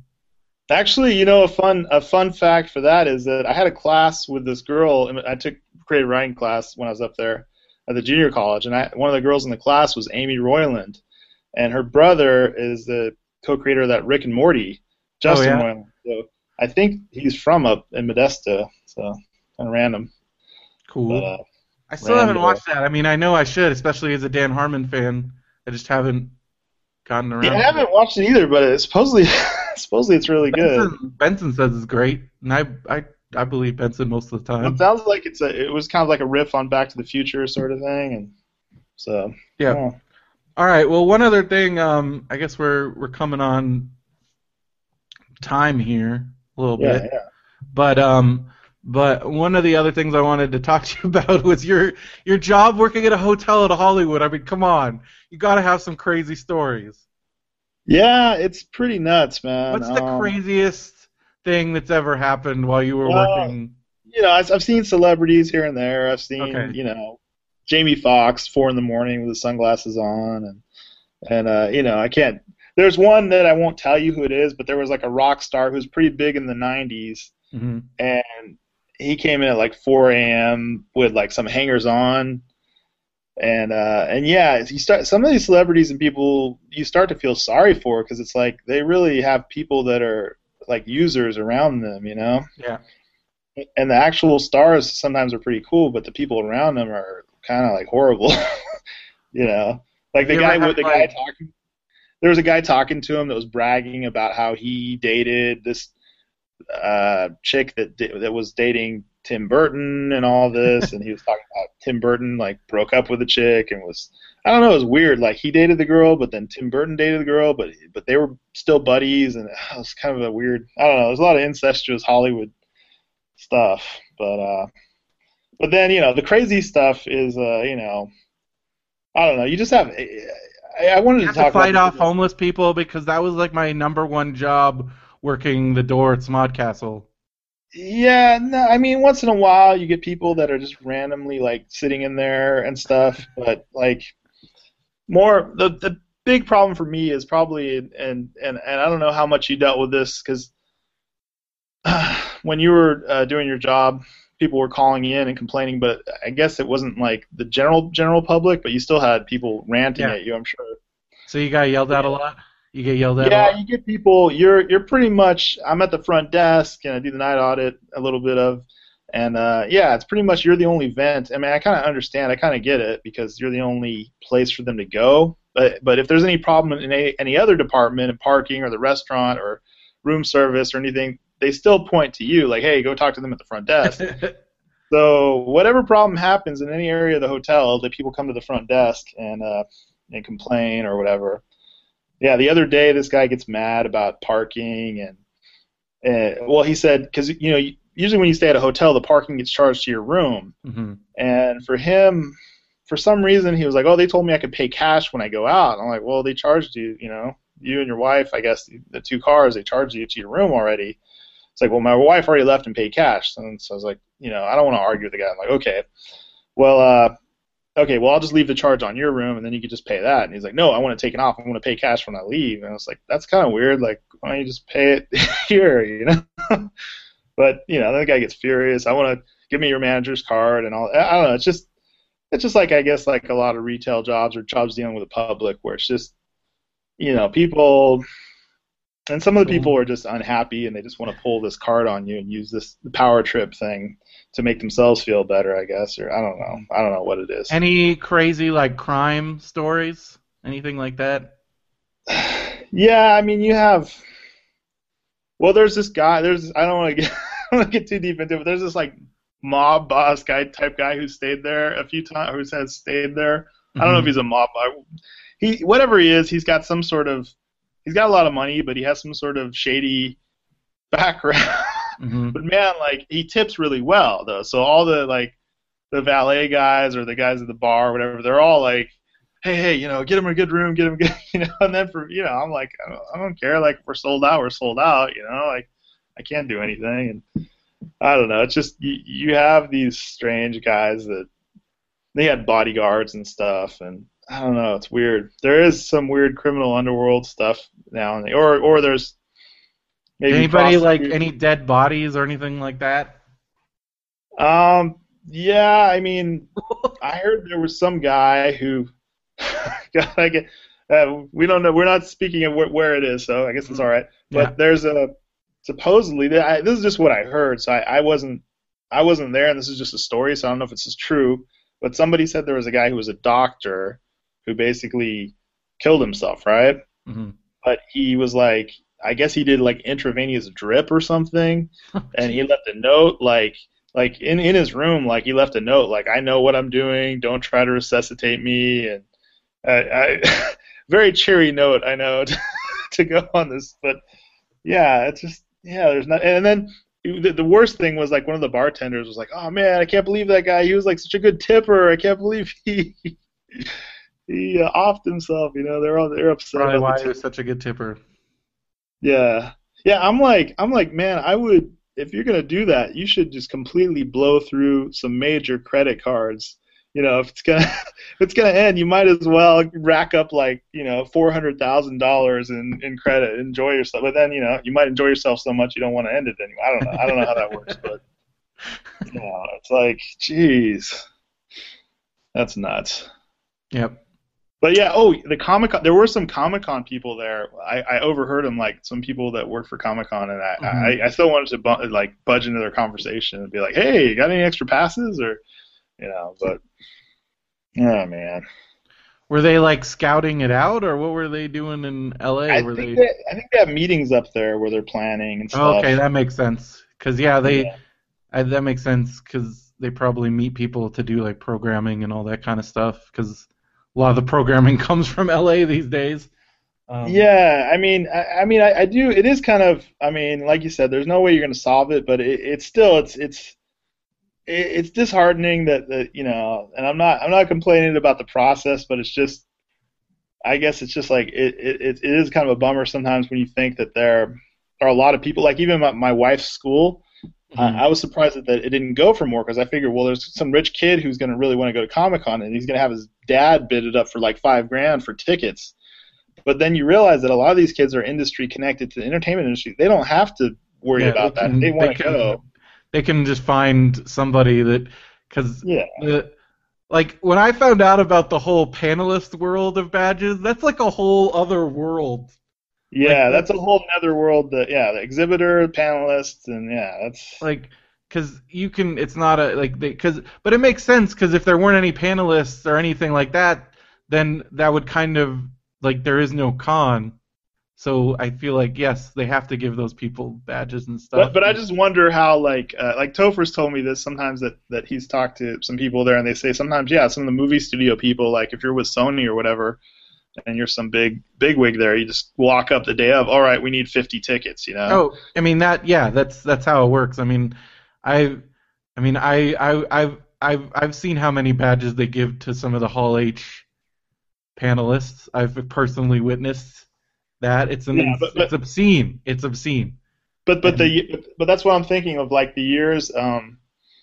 And supposedly Comic-Con, they're still trying to be like, no, actually, we can't do that. We told you need to tell us like 2 months ago. But then, they're really cracking down. But if they scream loud enough, I'm sure a lot of these people, they're like, well, if you piss off Sony, then what are you gonna do? Like, yeah, I'm sure they leverage their their Hollywood thing, But yeah, it's crazy. Yeah. It seems like they are cracking down on abuses of the pro badges. Yeah. I feel like they've reined that in, but because again, as we've talked about, I'm always thankful every year I get to go as a pro, because I'm always worried that at some point it's just going to be over, and then I don't know what I'm going to do. So yeah, I feel like they are going to be more and more restrictive just to kind of cut down the numbers, but I feel like they are going to always be. I feel like they're going to look out for the little guy, because that's also part of the con. Well, yeah, I hope so. I mean, I hope that the comic book aspect and just web comics, comic books, and all that stays part of it, because I'm not necessarily somebody who complains about the media aspect of it, because I like to go see some movie stuff and some stuff here and there, but you have to have comic book stuff. You have to have balance, I guess. So that's tough for them to do. I guess. Well, there's still tons and tons of comic book stuff, and every comic person you could ever imagine is there. So I don't know what more they could do to have, but a lot of people go for a lot of reasons, and that's kind of how it is now. Like, you can't force people, like, okay, you're going to buy a Comic-Con badge. What are you going there for? Oh, you're not going there for comic? Oh, you can't have a badge. Like, that's never going to happen. and you can't people screen need to get people. over that. Yeah, no, I'm okay with that. I just What, you're just there to go to the Big Bang Theory? No bad for you. Like, you can't do that. Like, that's okay. But you know what I was thinking of? Have you seen this Andre the Giant comic book? I have it. It's awesome. Oh, sweet. Yeah, Box Brown, I think, the artist. It looks really cool. Yeah, Mark Bolton got it for me for my Secret Santa gift. Well, I Nice. have Yeah, it. I figured you I have and it on Benson would Kindle, appreciate but that. it's really good. I love it. Yeah. I Box was reading Brown through it a little bit. He's a really cool artist, author, dude. Yeah, it looks like it kind of goes into like Andre the Giant's life before he became this big star and everything. Which he has a very fascinating life. He's a really fascinating dude. It's still, I wish I could have met him. The first wrestling event I went to, by the time I even got to go to a live wrestling event, he had retired. So, Wow. because I didn't go until 1990, and he was already like not wrestling.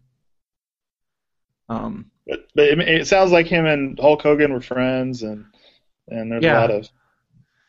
My favorite Andre the Giant story, I've told this one before, was that where he lived in France, his dad was like a carpenter, and their neighbor was the poet Samuel Beckett, and his dad like did some work on Samuel Beckett's house, and so Samuel Beckett became friends with the family, and Andre was too big to fit in the school bus, and Samuel Beckett was the only person in that area that owned a convertible, and so he drove Andre to school, like in the morning. Wow. Like, that's not it's crazy. Strange. But like, I just can't. I'm a big person, and then so I can't imagine. And I know how difficult things are for me, like with clothes and just even like certain buildings, like I have to crouch through doors, like things like that. And I'm only like 6'5", 6'4", 6'5". So you so like triple that. So I can't imagine what it's like because like Andre was like 7'2", 7'3". I mean, his build height, I've seen where they build him at 7'7", which Andre the Giant was not 7'7". I'm sorry. Jeez. They always increase the heights for wrestling, but I think he was like 7'2", 7'3", and I can't imagine what that must have been like for him. Like that, at some point, that's just gotta be, it's gotta suck. Like, well, yeah, when you're really tall and wide, also that's like, and especially when you think about that guy was on the road all the time, so he had to he had to figure out ways to make it work. Like, I mean, he went to Japan on a regular basis. He wrestled all over the world, and he was a huge, massive superstar wherever he went. Like, if you're Andre the Giant and you want to like have some alone time, good luck. Like, I feel like that may be your end to getting Derek a little bit into wrestling. You got to give him that book. It looks like he might actually enjoy that book. I'll see. I don't know. I feel like Derek's a lost cause.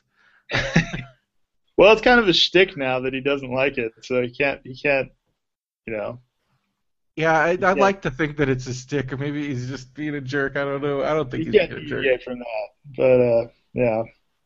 Speaking of wrestling, just wanted to give some quick announcements to people listening. We're going to do one more Matt and Brendo's wrestling show probably in the next, WrestleMania is next Sunday, so probably sometime soon we'll be doing a Matt and Brendo's wrestling show to run down the WrestleMania card, and Matt and I are leaving next week. Yeah, holy crap. Next Thursday, we are leaving on the 26th, we are leaving on our Matt and Brendo's WrestleMania tour. I'm super excited. Wow. Is that before? That's before WonderCon? Yeah. Wow. WrestleMania is the 29th. So is this, yeah. This is 2 years in a row for you then, huh? 2 years in a row. And then next year it's in Arlington, Texas, and I think I'm going to go to that. Wow. That's nuts. Because one, I probably should go visit my grandpa, maybe. I don't know how I feel about that, but I should probably. You have family over there? Well, my grandpa lives outside of like a couple hours away from Dallas, and That's cool. we don't really get along, but he's in his later stages, and I don't know how much longer he'll be around. So I should probably Still good to see him. Yeah. Yeah, so I should probably go out there. Plus, it's going to be at the Cowboys Stadium, so it's probably going to be like 100,000 people. Like, that just seems completely insane. And it also I feel like there's a 90% chance that Undertaker's going to wrestle his last match ever there. Because Wait, he's I thought he from was Texas. retired with Brock Lesnar. Nope. Or was that? That wasn't a retirement match. He is wrestling.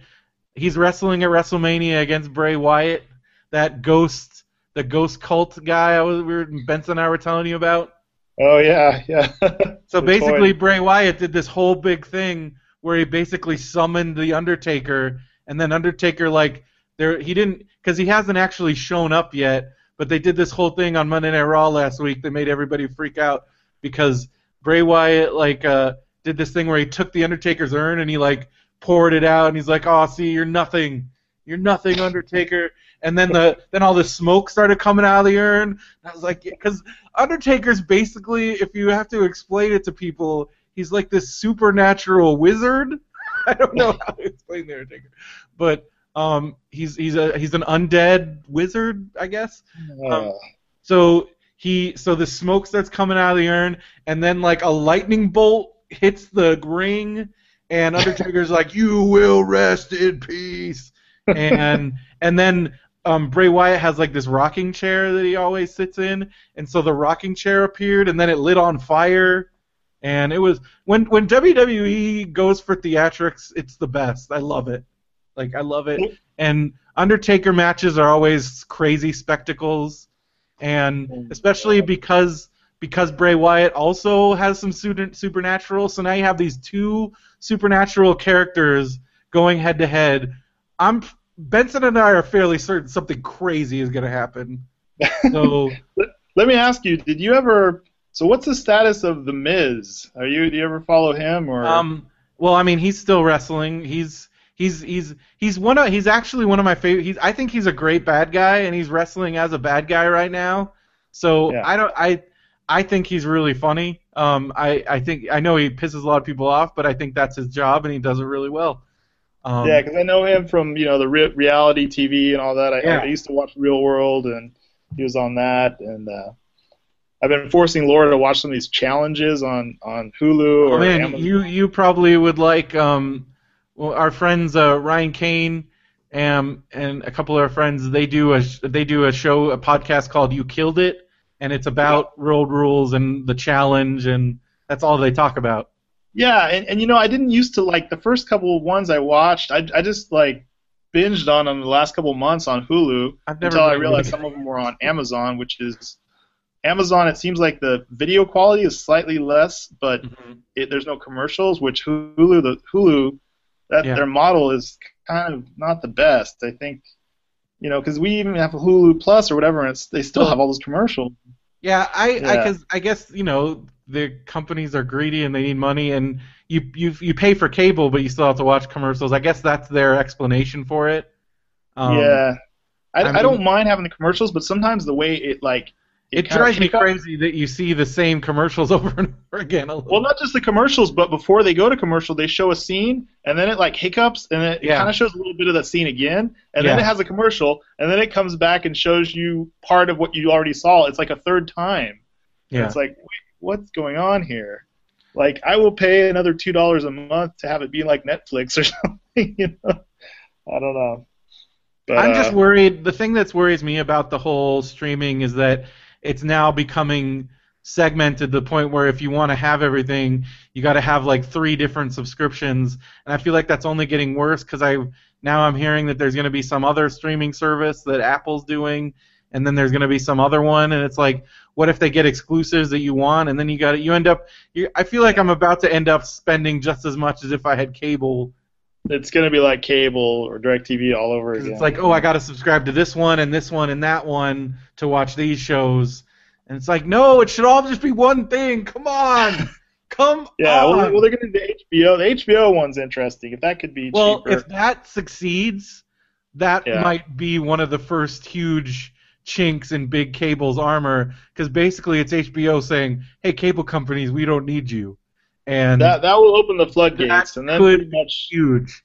So I'm hoping it does well, because that could be a big deal.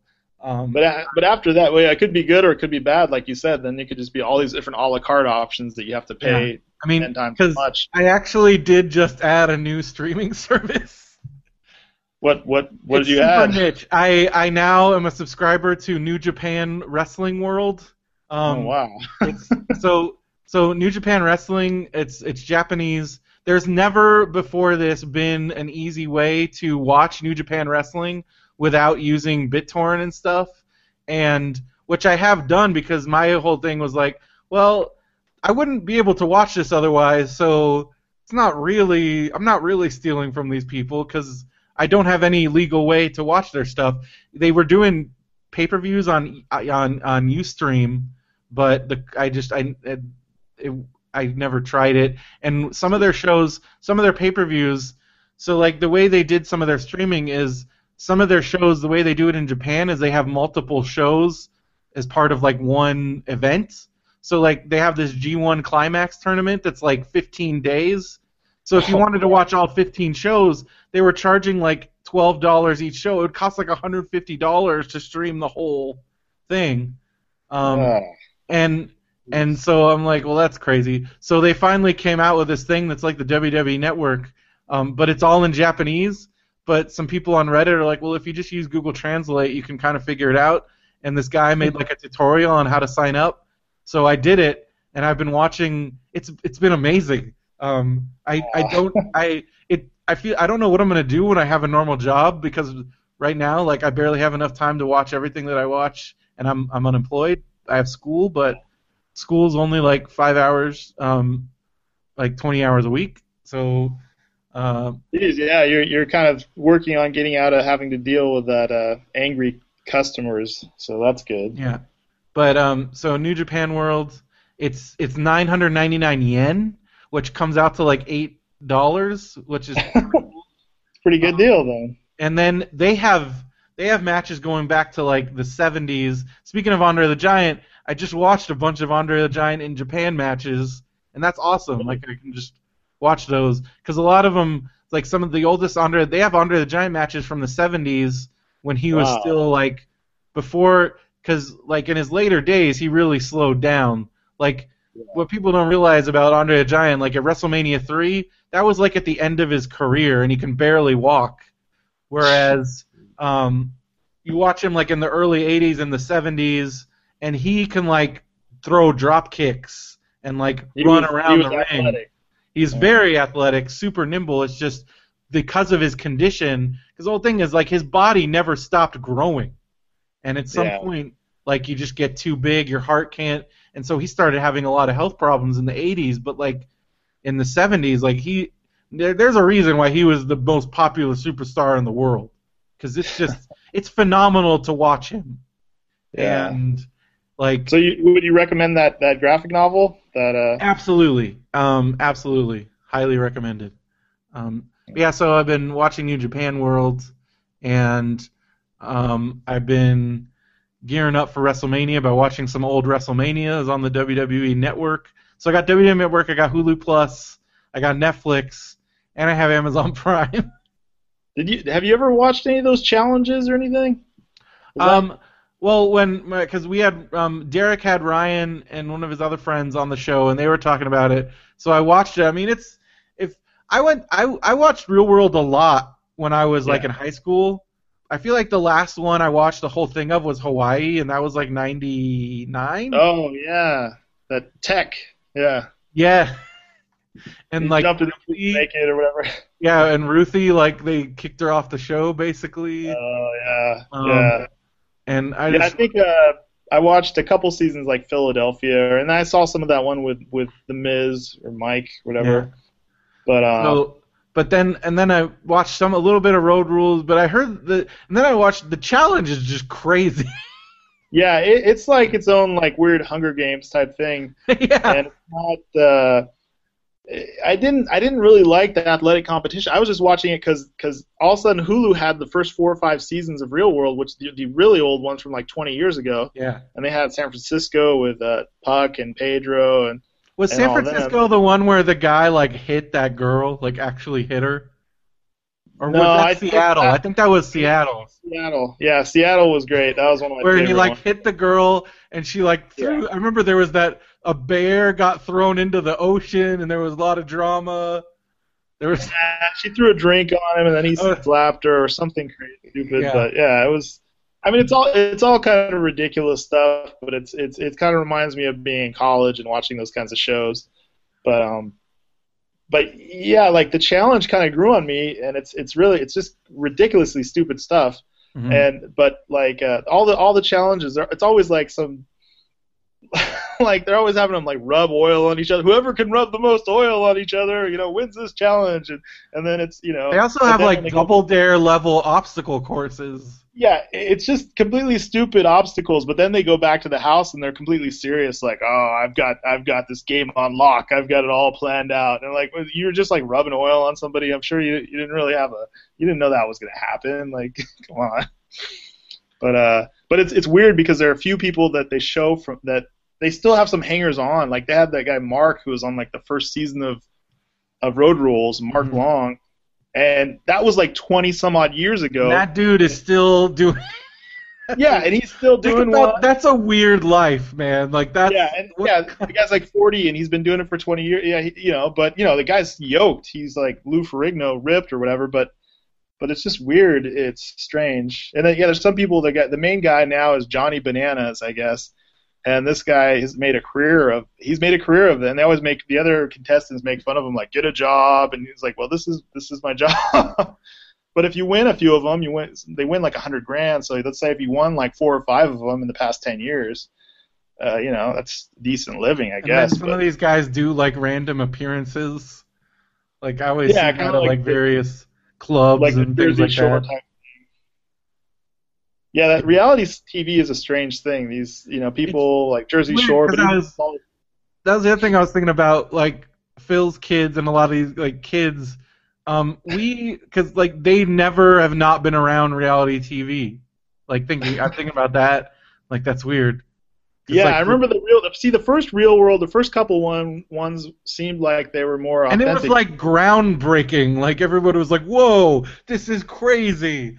Like nobody knew what it was, and so they didn't know how to. Now everybody's just trying to angle to become a star, and there are very few that actually get anything out of it. Because what are their actual skills? Like these people can't act. They can't do it. Like most of them are just the only thing that bothers me too is the first couple seasons it was like kind of regular people, and now it's always like people. It's just they're just drinking alcohol. And they're all like 6-pack abs and like beautiful, good-looking people or whatever. But it's kind of weird. Like when Real World first started, I could have been on it, but now like no way. Anybody, you felt like anybody could have been on it, and it was more relatable. Yeah. And MTV just dumbed itself down, kind of by. Well, a lot of people think the Real World was the beginning of the end for MTV, and some could argue that point pretty well. But yeah. But those first couple seasons were pretty entertaining, and then but it was like a harbinger of what was to come. And it's almost like that was like a precursor to a lot like social media and Twitter and Tumblr and all that stuff. Like it's almost coming from the same well. Yeah. I don't know. As far as reality TV stars, though, you got to give Miz his props because, I mean, he is a full-time. He basically has done everything he set out to do, which is when he was on the Real World, he was just joking around about his Miz character, and you're just like, yeah, whatever. But he made it happen. Yeah, and he wrestled at WrestleMania in the main event as the WWE champion. Like that's crazy for a dude that got his start on a reality show. Speaking of and then you had that Hogan Knows Best that. Oh my God, that show freaked me out so bad just because I'm like, I think Hulk Hogan's in love with his daughter. Like I really do. It was really disturbing. How many scenes of Hulk Hogan rubbing like lotion on his daughter and other stuff. I was like, this is disturbing. Well, and it seems like he kind of ruined his so family life. he ruined his kids. Like those kids don't have a chance. It was really weird. I was watching WCW Monday Nitro from like 1996, and Hulk Hogan brought out little Nick Hogan, and I'm like, oh, little Nick Hogan. Oh, little Nick Hogan. You poor little bastard. Well, yeah, that's another thing I think the reality TV thing has done is people think you just add celebrity or just add water and become a celebrity and that will help you, but all indications are to the contrary. It does not improve your life. It seems like for many people it only makes your life worse. So crazy. Well, I can't talk. My favorite show is probably Storage Wars, and that's basically a reality show. But but it's any show where people are buying and selling things and you find out how much things cost, and those shows are like addictive. They're definitely not good, but like that one's probably better than a lot of them. They have the food shows and stuff, but I remember with Topher like years ago, like 10, 15 years ago, he had the studio and we would watch this show because he had a TV in there. Uh-huh. And they had this show on called Married by America. I don't know if you remember this. No. It was people literally that vote on these people to get married. Like they set up, and again, it's a handful of pretty good-looking people. And then they just say, all right, who do you think Teresa should get with John or should Brittany get with Greg or whatever? And people would just vote. And they'd show like a pie chart on the screen of who voted for who.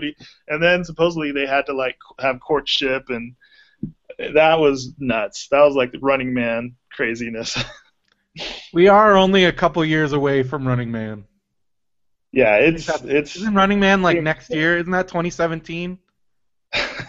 Well, yeah, that's what they said now after the Back to the Future thing. The Running Man next is Running Man. So everybody better get ready. But, I feel like we're not. I mean, I don't know. I mean, as much as people joke about that, I'm like, how far are we away from Running Man? Like, that's the next level.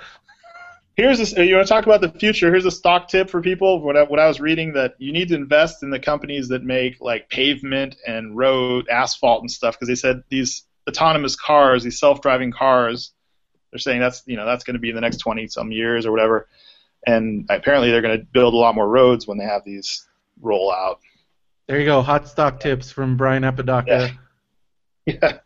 This is what I was reading, but I wouldn't mind. I hope the self-driving car things works out. I mean, it makes perfect sense. Did you see Hot Tub Time Machine 2? No.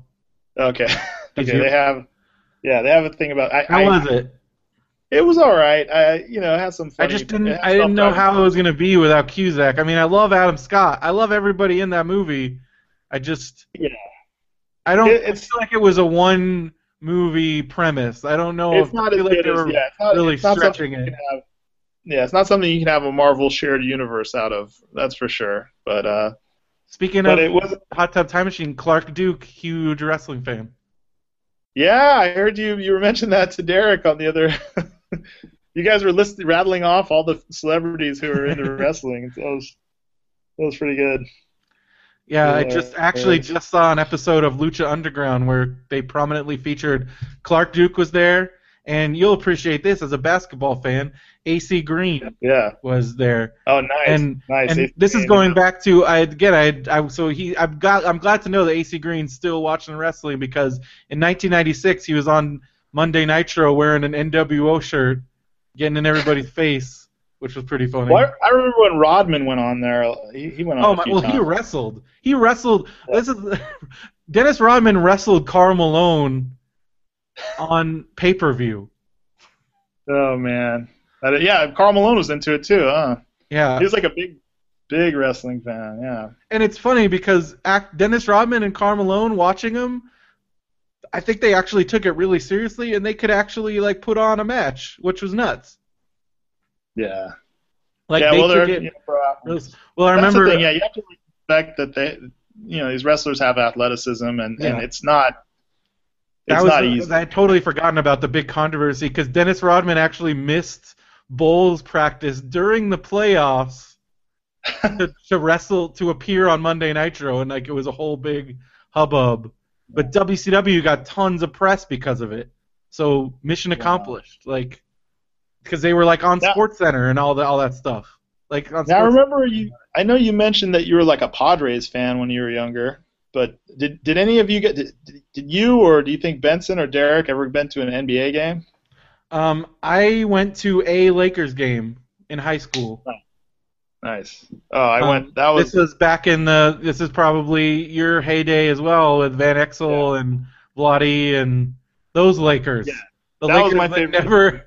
That never did anything. They never won anything, but I was sad like they finally won it again like in 2000. And I kept when they won the championship, I was hoping that like Kobe or one of the guys was gonna say, well, we want to thank Van Exel and Vlade for laying the groundwork to get us here, but they didn't care. It was a totally different team. I heard the Lakers are bad now. Is that true? Yeah, they're kind of back to. I'm enjoying it as a Lakers fan. I don't mind because I guess it's kind of like the Comic-Con type. I was there before it was big, but yeah. I just kind of like it in that. Well, it was weird because there's about the Padres because the Padres have perennially. I mean, they've gotten close a few times. The Padres always build. It seems like they get good once every 10 years, and then they trade. And then they almost get there, and then they end up having to get rid of. They have their one season where they're like, all right, we've built for this. And then they almost make it. I remember the last time. When was that? When they had that play, they had to have a runoff with the Rockies, and then they lost. Well, I remember they were in the World Series. Was it they were in the World Series was in '98. That was the last time they were in the World Series, and they got swept by the Yankees.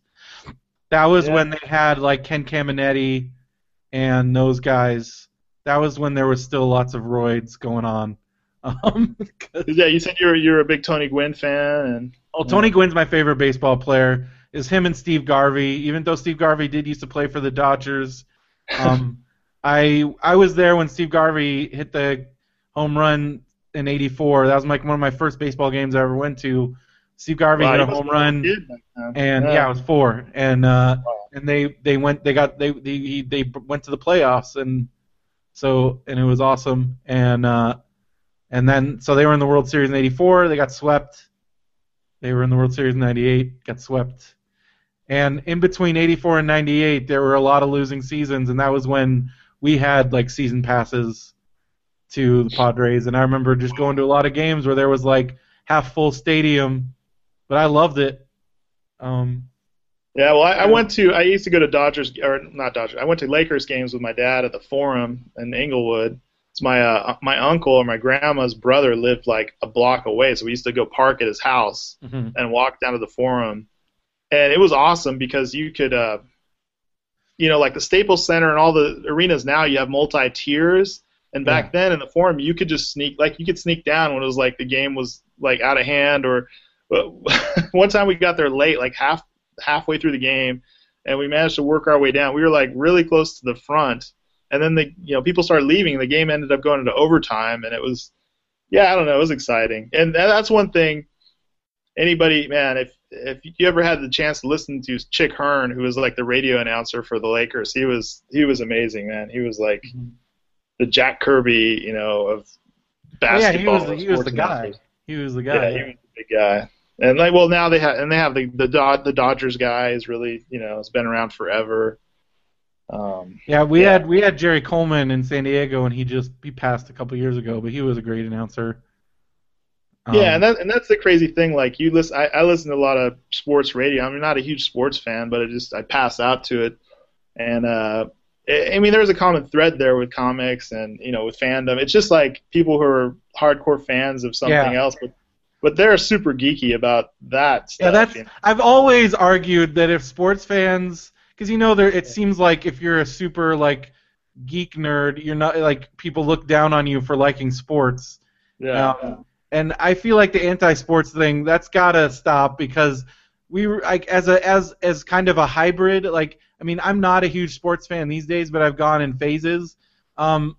There's way more similarities than there are differences, and if people would just relax, I think it goes back to the whole jock nerd thing, and maybe some of those lines will never be crossed.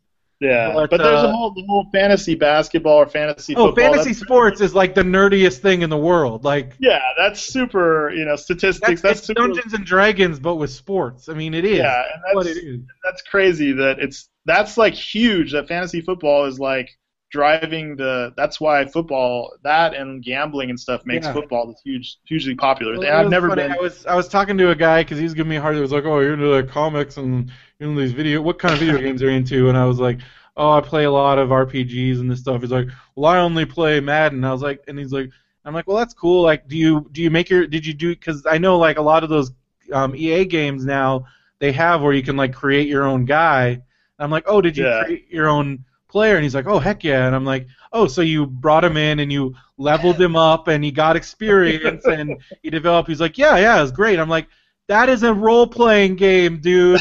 Like, it's the same thing. The more he thought about it, he's like, "Yeah, I guess you're right." I'm like, "Yeah, like that My Career mode. The My Career mode is a role-playing game. You're building up your team or your guy, and you dress him up the way you want. Like, come on. We're not that different." That's kind of how I like to. You should listen. I was listening to this podcast the other day, the Rolled Spine podcast. They talk about comics and everything. All of a sudden, the guy started talking about the NBA because I guess he tweeted that there's a general manager of the Houston Rockets, this Daryl Morey, and he's like really big on analytics, where they just do all the statistics for players and stuff, try to figure out who's best for your team. And so Daryl Morey, I guess he'd been tweeting back and forth with Rob Liefeld. And so this guy on the podcast is like, "I want to have a podcast where I talk basketball with Rob Liefeld and comic books with Daryl Morey, the GM of the Rockets." And he's like, I wonder if the GM of the Rockets, because he uses analytics, I wonder if he used analytics when he traded comics when he was a kid. And then the Rockets GM responded to him on Twitter. He was like, "No, I kept all my comics. I didn't trade them. I have a warehouse full of them now." That's awesome. It's nuts. Speaking of Liefeld and those guys, I noticed you recommended my podcast to Eric Larson.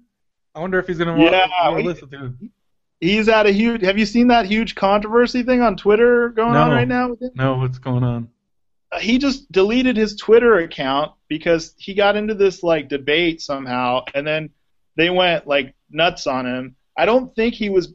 Everyone's like saying he was being sexist, which, I didn't read all the tweets and stuff. He has done some controversial things. Yeah. Well, just look at the artwork, but I think... Wasn't he the one that went off about cosplayers? No. That was... there was another guy, I think, Tony Harris or something. Oh, yeah, okay. But Eric Larson goes off every so often, but he's like totally cool. But Eric Larson's totally cool, at least for me on Twitter. Like he's very like I ask him questions. He's been totally cool with me, and I think his point was like here's the point he made. He said if you take the Christopher Nolan Batman costume and the '60s TV show Batman costume and put two boxers of equal skill in them, the guy in the '60s Batman costume, TV show costume, would actually beat the crap out of the guy in the Nolan or the modern Batman costumes because like armor and stuff. And he's saying they're saying, well, it's sexist and you're showing too much skin for the female characters, and there could be a point to that. But basically, like Eric Larson and Campbell were saying, J. Scott Campbell were saying that it just looks weird when you have all this armor on them, and it would be more functional. Like you show an Olympic athlete like a female running track, like. That's not sexist. It's just functional for them to run. Yeah, but the dudes get all the armor. It is weird in a world where all the dudes have tons of armor and the girls are wearing like their underwear. I mean, come on. Yeah, well, I guess that's weird if you have like a Cable type character with all these belts and pouches and shield, all this crap, and then you have a girl like an Psylocke. Yeah, that's a little odd. Sorry, that's not practical. Well, the G-string is not practical, but just like, having like, clothing that's flexible and stuff and not having all the bulky stuff. Yeah, and I was like, well, I guess all the male superheroes would have to wear a cup if you're going to be more, functional, but I don't know. But yeah, I felt bad because he just started getting like hammered on and like, maybe some of the stuff, but I guess it was like he was critiquing the new Wonder Woman design. And then whoever works on the new Wonder Woman book like came at him and was like, hey, I like the design. And so he got in a debate with another comics creator, but then all these people were piling on, and then so now he's just kind of quit it for now, and he's on Facebook. But I could see. I don't know. I don't know how any of these comic book guys or anybody, the fact that they can interact with fans at all, considering there's so many crazies out there. I give them all props for putting up with it. Yeah. Well, that brings us back to freaking Comic-Con, where we talk about the people that go nuts there and the hardcore fans there. Yeah. But well, the my new thing at Comic-Con, Phil and I have done this the last couple years, is how fast we can see a nerd meltdown at Comic-Con. And lately, we'll as soon as you get in there, we've seen they are, because as soon as you get in on preview night, there's already like a mile of people with the waiting for exclusives, like that Mattel line and like those exclusive lines that are like wrapped around the outside of the. I wouldn't even know how to do that. I don't even know. There must be a. Yeah, they basically, here's what they do. They camp out, like they've been there since like Wednesday morning, or even some of them Tuesday. They get it. They're the first people in the exhibit hall as soon as it opens. Then they run and they get there. So by the time, because like we take it easy. Like I'm not the first person in there. I usually wait for that initial rush, and then I'll go in. And so without fail, the last couple of years, we get in there and you'll just start seeing people having complete meltdowns in the exclusive lines, like just flip. And I'm like, it's preview night, lady. Like if you're already having like this. Because they're angry that the Infinity Gauntlet is sold out or whatever. It's gone, or somebody cut in front of them or something, and there's like full-on nerd rage, like just full, like. Well, I actually went to try to get something for a friend, and I just gave up because it was like angry mob. It wasn't just like meltdowns. It was like angry people shouting, like the guy's like, "No, you gotta go back and get a wristband," and they're like, "No, we're gonna wait here." Well, the whole system is nuts. I mean, like I know the way Mattel does it is you wait in line, and then you get to draw a ticket that gets you a chance to get a exclusive. So you have to wait for a chance, basically. Wow. Like, it's this crazy level of, like, because Derek was trying to get some stuff, and I just watched him go through all that. He's like, I just waited in line, and then it turned out it was a line to wait in for another line, and then if you may get a ticket, and he's like, I'm done. I'm just done. Yeah, when I walked up, I was like, well, there's no line. It's Hasbro. And they're like, no, you're at the wrong Hasbro booth. It's that Hasbro booth. And they pointed to the left or whatever, and it was just chaos. And the whole thing's nuts. But it's just crazy. It's just fun. I guess it's not funny, but just some of the things that people freak out over at Comic-Con. It's just like, the when you see people, especially when you see people freaking out on preview night, because I'm like, oh, you got a long way to go, man. This is a marathon. You got to treat it like that. Their preview night is like their Super Bowl. It's like all over for the exclusive people. It's all about that, and they get their stuff and then they're done. But then when I see somebody like who's flipping out about just waiting in line for like I remember waiting in line for a pro badge, and this guy was just having a really hard time with like waiting in line. I'm like, if you can't deal with waiting in line to pick up your badge, you're gonna have a bad week. Was he mad? You were saying earlier that he was mad, that people were mad, like, I'm a pro, I shouldn't have to wait in line. Yeah, exactly. Yeah. Every year I see that. And I'm like, first of all, there's lots of everybody in this line is a pro, so, and then also if you can't handle waiting in a short line to pick up your badge, you should not be here. Honestly, the last few years that line has been super fast as far as I'm concerned. There was a couple years where it was bad, and I feel like they've gotten it under control. But I'm like, if you can't deal with waiting in line to pick up your badge, that's all you do at Comic-Con is wait in line for stuff. Everything. Yeah. That's not. There shouldn't be a problem with that. If you can't handle waiting in lines, you're gonna have a bad time. Like, do you think you would ever, like, if you for some horrible thing you didn't get passes for all 4 days, would you do like what is that thing they have? The guy from Chuck or whatever. Nerd Machine and stuff, like. Yeah. Well, I've heard they might not be doing that this year, but Yeah, well, But they I had a would kick- totally. Oh, I would totally go down because there is so much stuff going on. I mean, Nintendo Lounge alone, like holy crap, like Well, yeah, the girl that you helped get a pass for, Maggie, she last year she went, but she didn't have a pass for Comic Con. She went to Nerd Machine like 2 or 3 days, and it sounds like some of those panels are really cool. well, they have Like, tons it's of much panels, more- but those sell like you pay for them and they sell out like right away. But instead of like you have like Hall H level people, but it's like a Oh, room yeah. of 300 people or But something. then they, I mean, there's so much stuff. There's the Geek and Sundry Lounge. There's all kinds of stuff going on. There's like the whole Cartoon Network area. There's like all the food trucks. There's Yeah, I tried that Nintendo Lounge, man. That was too much for me, man. I was like, last year was I think the secret is out on the Nintendo Lounge because it's gotten progressively crazier. was it more mellow a couple years ago, or? Oh yeah, like the first year they did it, Phil and I like practically lived in there. It's gotten way more crowded, but it's still, if you have a 3DS, like you can just sit there and just keep getting Street Pass tags forever. It's great. Yeah, I saw a lot of people sitting there. I'm looking forward to completing all my puzzles, and things like that. And then I don't know, Phil and I have just always. I mean, the free soda room is still one of my favorite parts of Comic-Con. That's still a pretty good. Every year, I always hold my breath a little bit when we walk in because I'm expecting it to just be crazy. Well, but it was more crowded last year, but it seemed like they had more staffing too. yeah, so. but I still feel like that place should just be crazy, and it isn't. And I think that's another one of the unknown things. It's because it's at the Marriott, yeah. and I guess a lot of people just don't.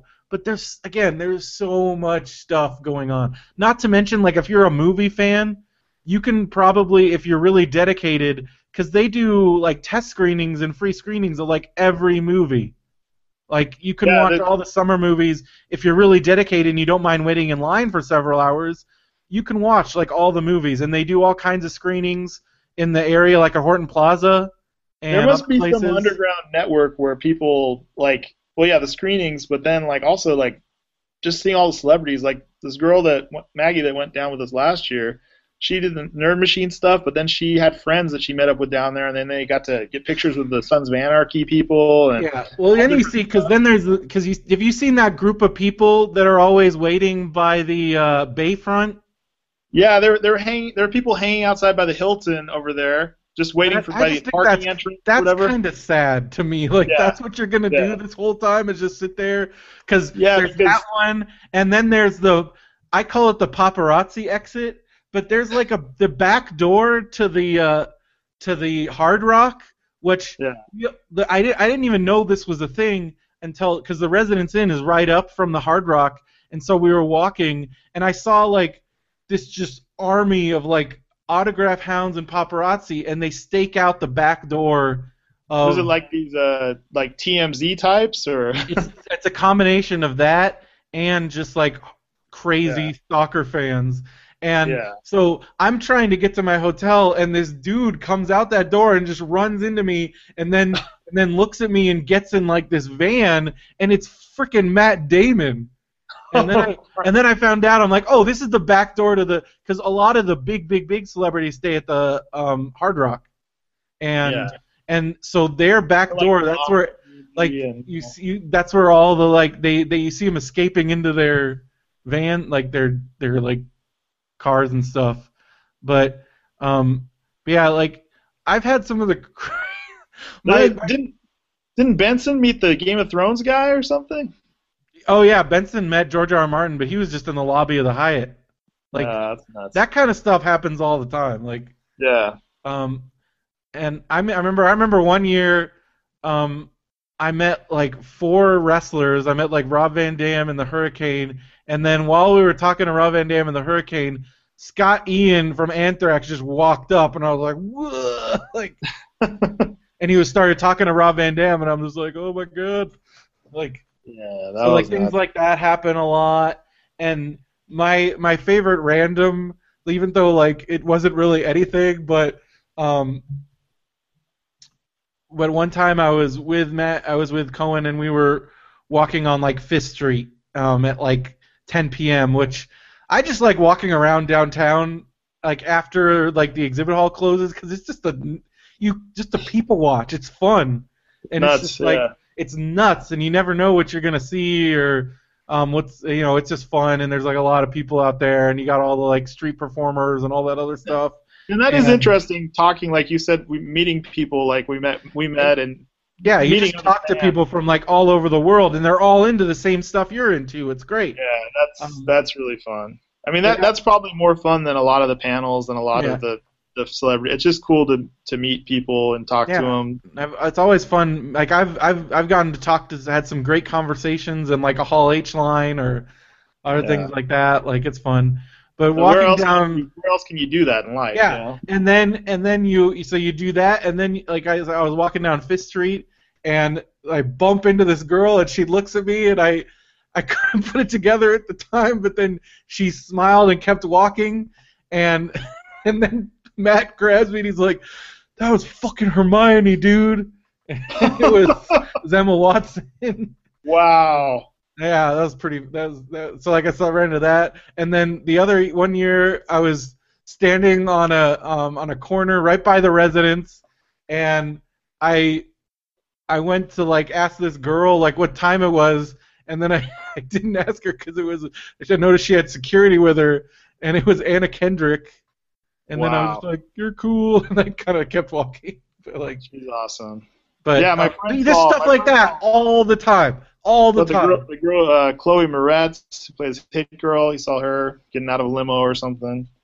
Yeah, it's crazy. So there's dumb stuff like, but then also it's a good time to hang out with all your like. And again, as you said, like, but those aren't even the best times. Like the best time I've ever had at Comic-Con is probably when, like, we were debating on going out or staying in. Like this was after hours, and this was when we were staying at the residence, and a bunch of us just hung out and watched TV, and we had some beers, but just it's like being at summer camp. Like I like that whole communal experience when you got a few people in the room, and it seems like during Comic-Con they always have like just random like we saw like Troll 2 on TV, or there was like Cartoon Network always has like little updates like about Comic-Con, and I mean that's when you knew. Like I remember that show The O.C. They had like a Comic-Con episode. Yeah. And then Entertainment Weekly started covering Entertainment Weekly started covering it, and then once they have their Comic-Con issue, like that's when you're like, okay, this is a big giant deal. Yeah, now it's just totally mainstream. When my mom's like adult friends are asking me about Comic-Con, and these people are like from the Midwest that have no idea, I'm like, okay, wow, like yeah, it's crossed over into this mainstream thing, and maybe this is like our annual thing, because I remember last year we had you on and we talked about Comic-Con. Yeah. Well, I figured let's have a little echo of that this year. But, so I guess we're running out of time here. Yeah. I should let you get to work, do some of your work stuff, and I can get some sleep. Let's wrap this up. So you're going to be at WonderCon, small press, 0. Yeah. Well. What is it? Yeah, 01 or 001. Either way, SPO1. And then you're on the web, zombieoutlaw.com? Yeah, it'll be under zombieoutlaw.com and facebook.com, Zombie Outlaw Comic. And I'm also working on a thing for Next Man Up, but that's still in the works. So. And then you're on Twitter? And I'm on Twitter, Captain Midnight, CAPN_midnight. On Twitter, and Benny is not here on this podcast, but Benny and I would really like to see you guys at WonderCon, and now WonderCon is kind of like, this is probably the last days of WonderCon being somewhat not crazy, so this is the time to take advantage of going to WonderCon before it gets totally nuts like Comic-Con. So the last days of the completely non-insane WonderCon. All right. That's the thing. Yeah, I think that's still under the radar just enough, Yeah. Like. Yeah. But you guys will be there. Well, and I'll probably go to if you guys are free. Anybody. The last couple of years we've gone to this Comics on Comics panel with the comedians, and last year you guys went to that. They had the Rob Van Dam there. They had Rob Van Dam there. It was cool. And I don't know if I'll be able to go to it, but you guys got to tell me about. I definitely want to go to Rotten Tomatoes because we got to bring Phil back because I think that'll be funny.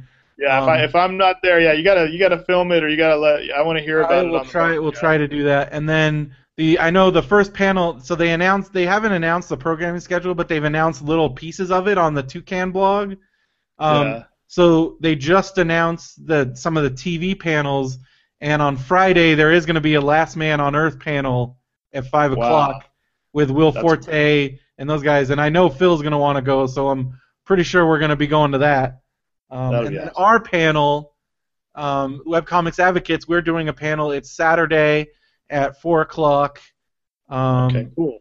It's at 4 p.m. Because they're going to be doing a bunch of panels in the is it the Marriott right across? Yeah, I think the Marriott's like across the street, kind of. Right no, the one like right next to the convention center where they have like that food court.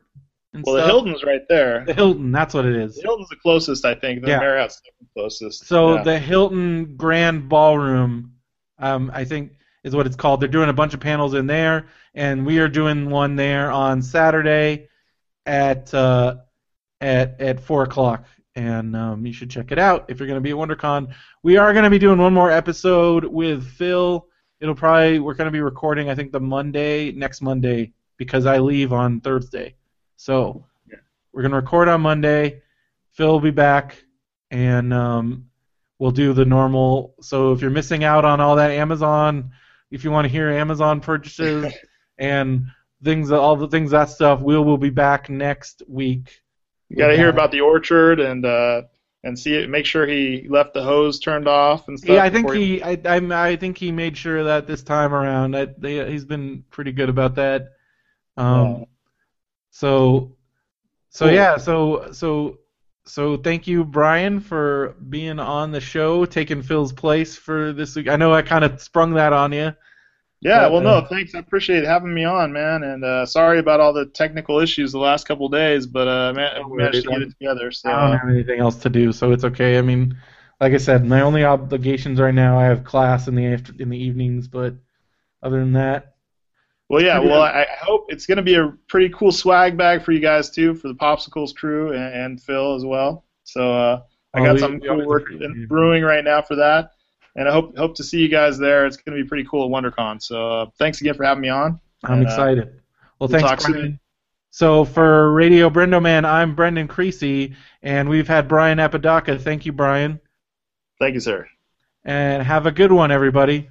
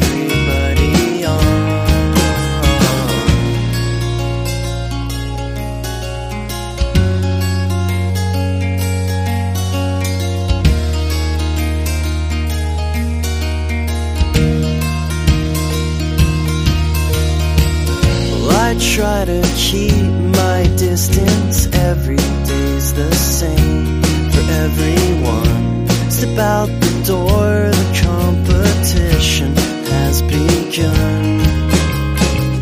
I'm looking out the window for a sign. You'll never pick me up on time. Acquaintance insisting by their past relationships. Broken,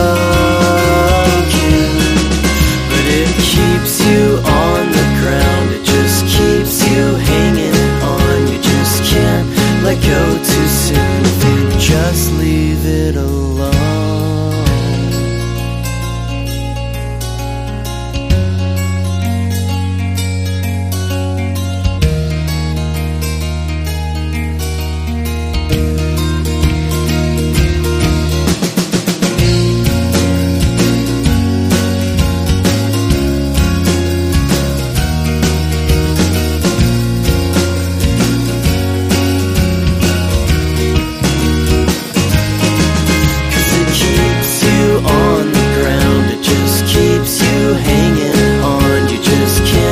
let go too soon if you just leave it alone.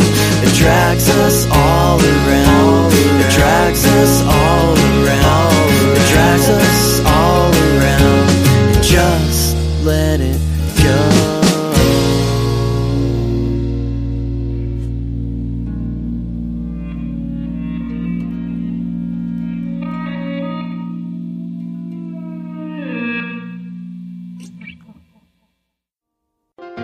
This podcast is a part of the Benview Network. You can find this and other podcasts like it at BenviewNetwork.com.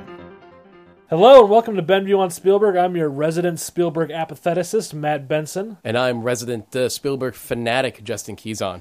And today we're going to talk about Duel, The Sugarland Express, Jaws, Close Encounters of the Third Kind, 1941, Raiders of the Lost Ark, E.T. the Extraterrestrial, Twilight Zone, the Indiana movie, Jones and the Temple of Purple, Empire Indiana of the Jones Always, and the Last Crusade, Jurassic Schindler's Lost List, World, Homicide, Saving Private Ryan, AI, Minority Artificial Report, Intelligence, Determined, War of the Mutant, Worlds, Indiana The Jones, Adventures War of of the Tintin, Crystal Skull, Indiana Sugarland Jones Express, Express, Lost World, Close Indiana Encounters, Jones, Catch Me Indiana Honest, Jones, AI, Indiana Jones, Jones. the movie. Steven Spielberg. Benview on Spielberg. New episodes dropping on the 15th of every month at BenviewNetwork.com. I'm Mark from Comic Nerds Unite, and this is my hetero life mate, Tim. What's up, Mark? And what's up, world? Comic Nerds Unite is a comic book podcast, plain and simple. Our mission statement is bringing nerds together to talk comics. So we pick a book or graphic novel that we all read and discuss it at length. Then we talk about some of the books we read for the week. I love comics! Me too, buddy. Check us out on comicnerdsunite.com or on iTunes. Comic Nerds Unite! G'day, I'm Kev McCauley, And I'm Bev McCauley. and we run the Dinner Party Small Talk Comedy Podcast. We got all kinds of comedy. We got situational comedy. We got observational comedy. We got improvisational comedy. But we don't have puns. No! If you want puns, then you can rack off. If you like puns, then you're an idiot. Wait, I like puns. Shut up! So listen in to our new episodes every fortnight. Kind of. And if you don't like it, then you can get stuffed. Dinner Party Small Talk. Where the big issues take a back seat to dinner small party talk. small talk. Yep.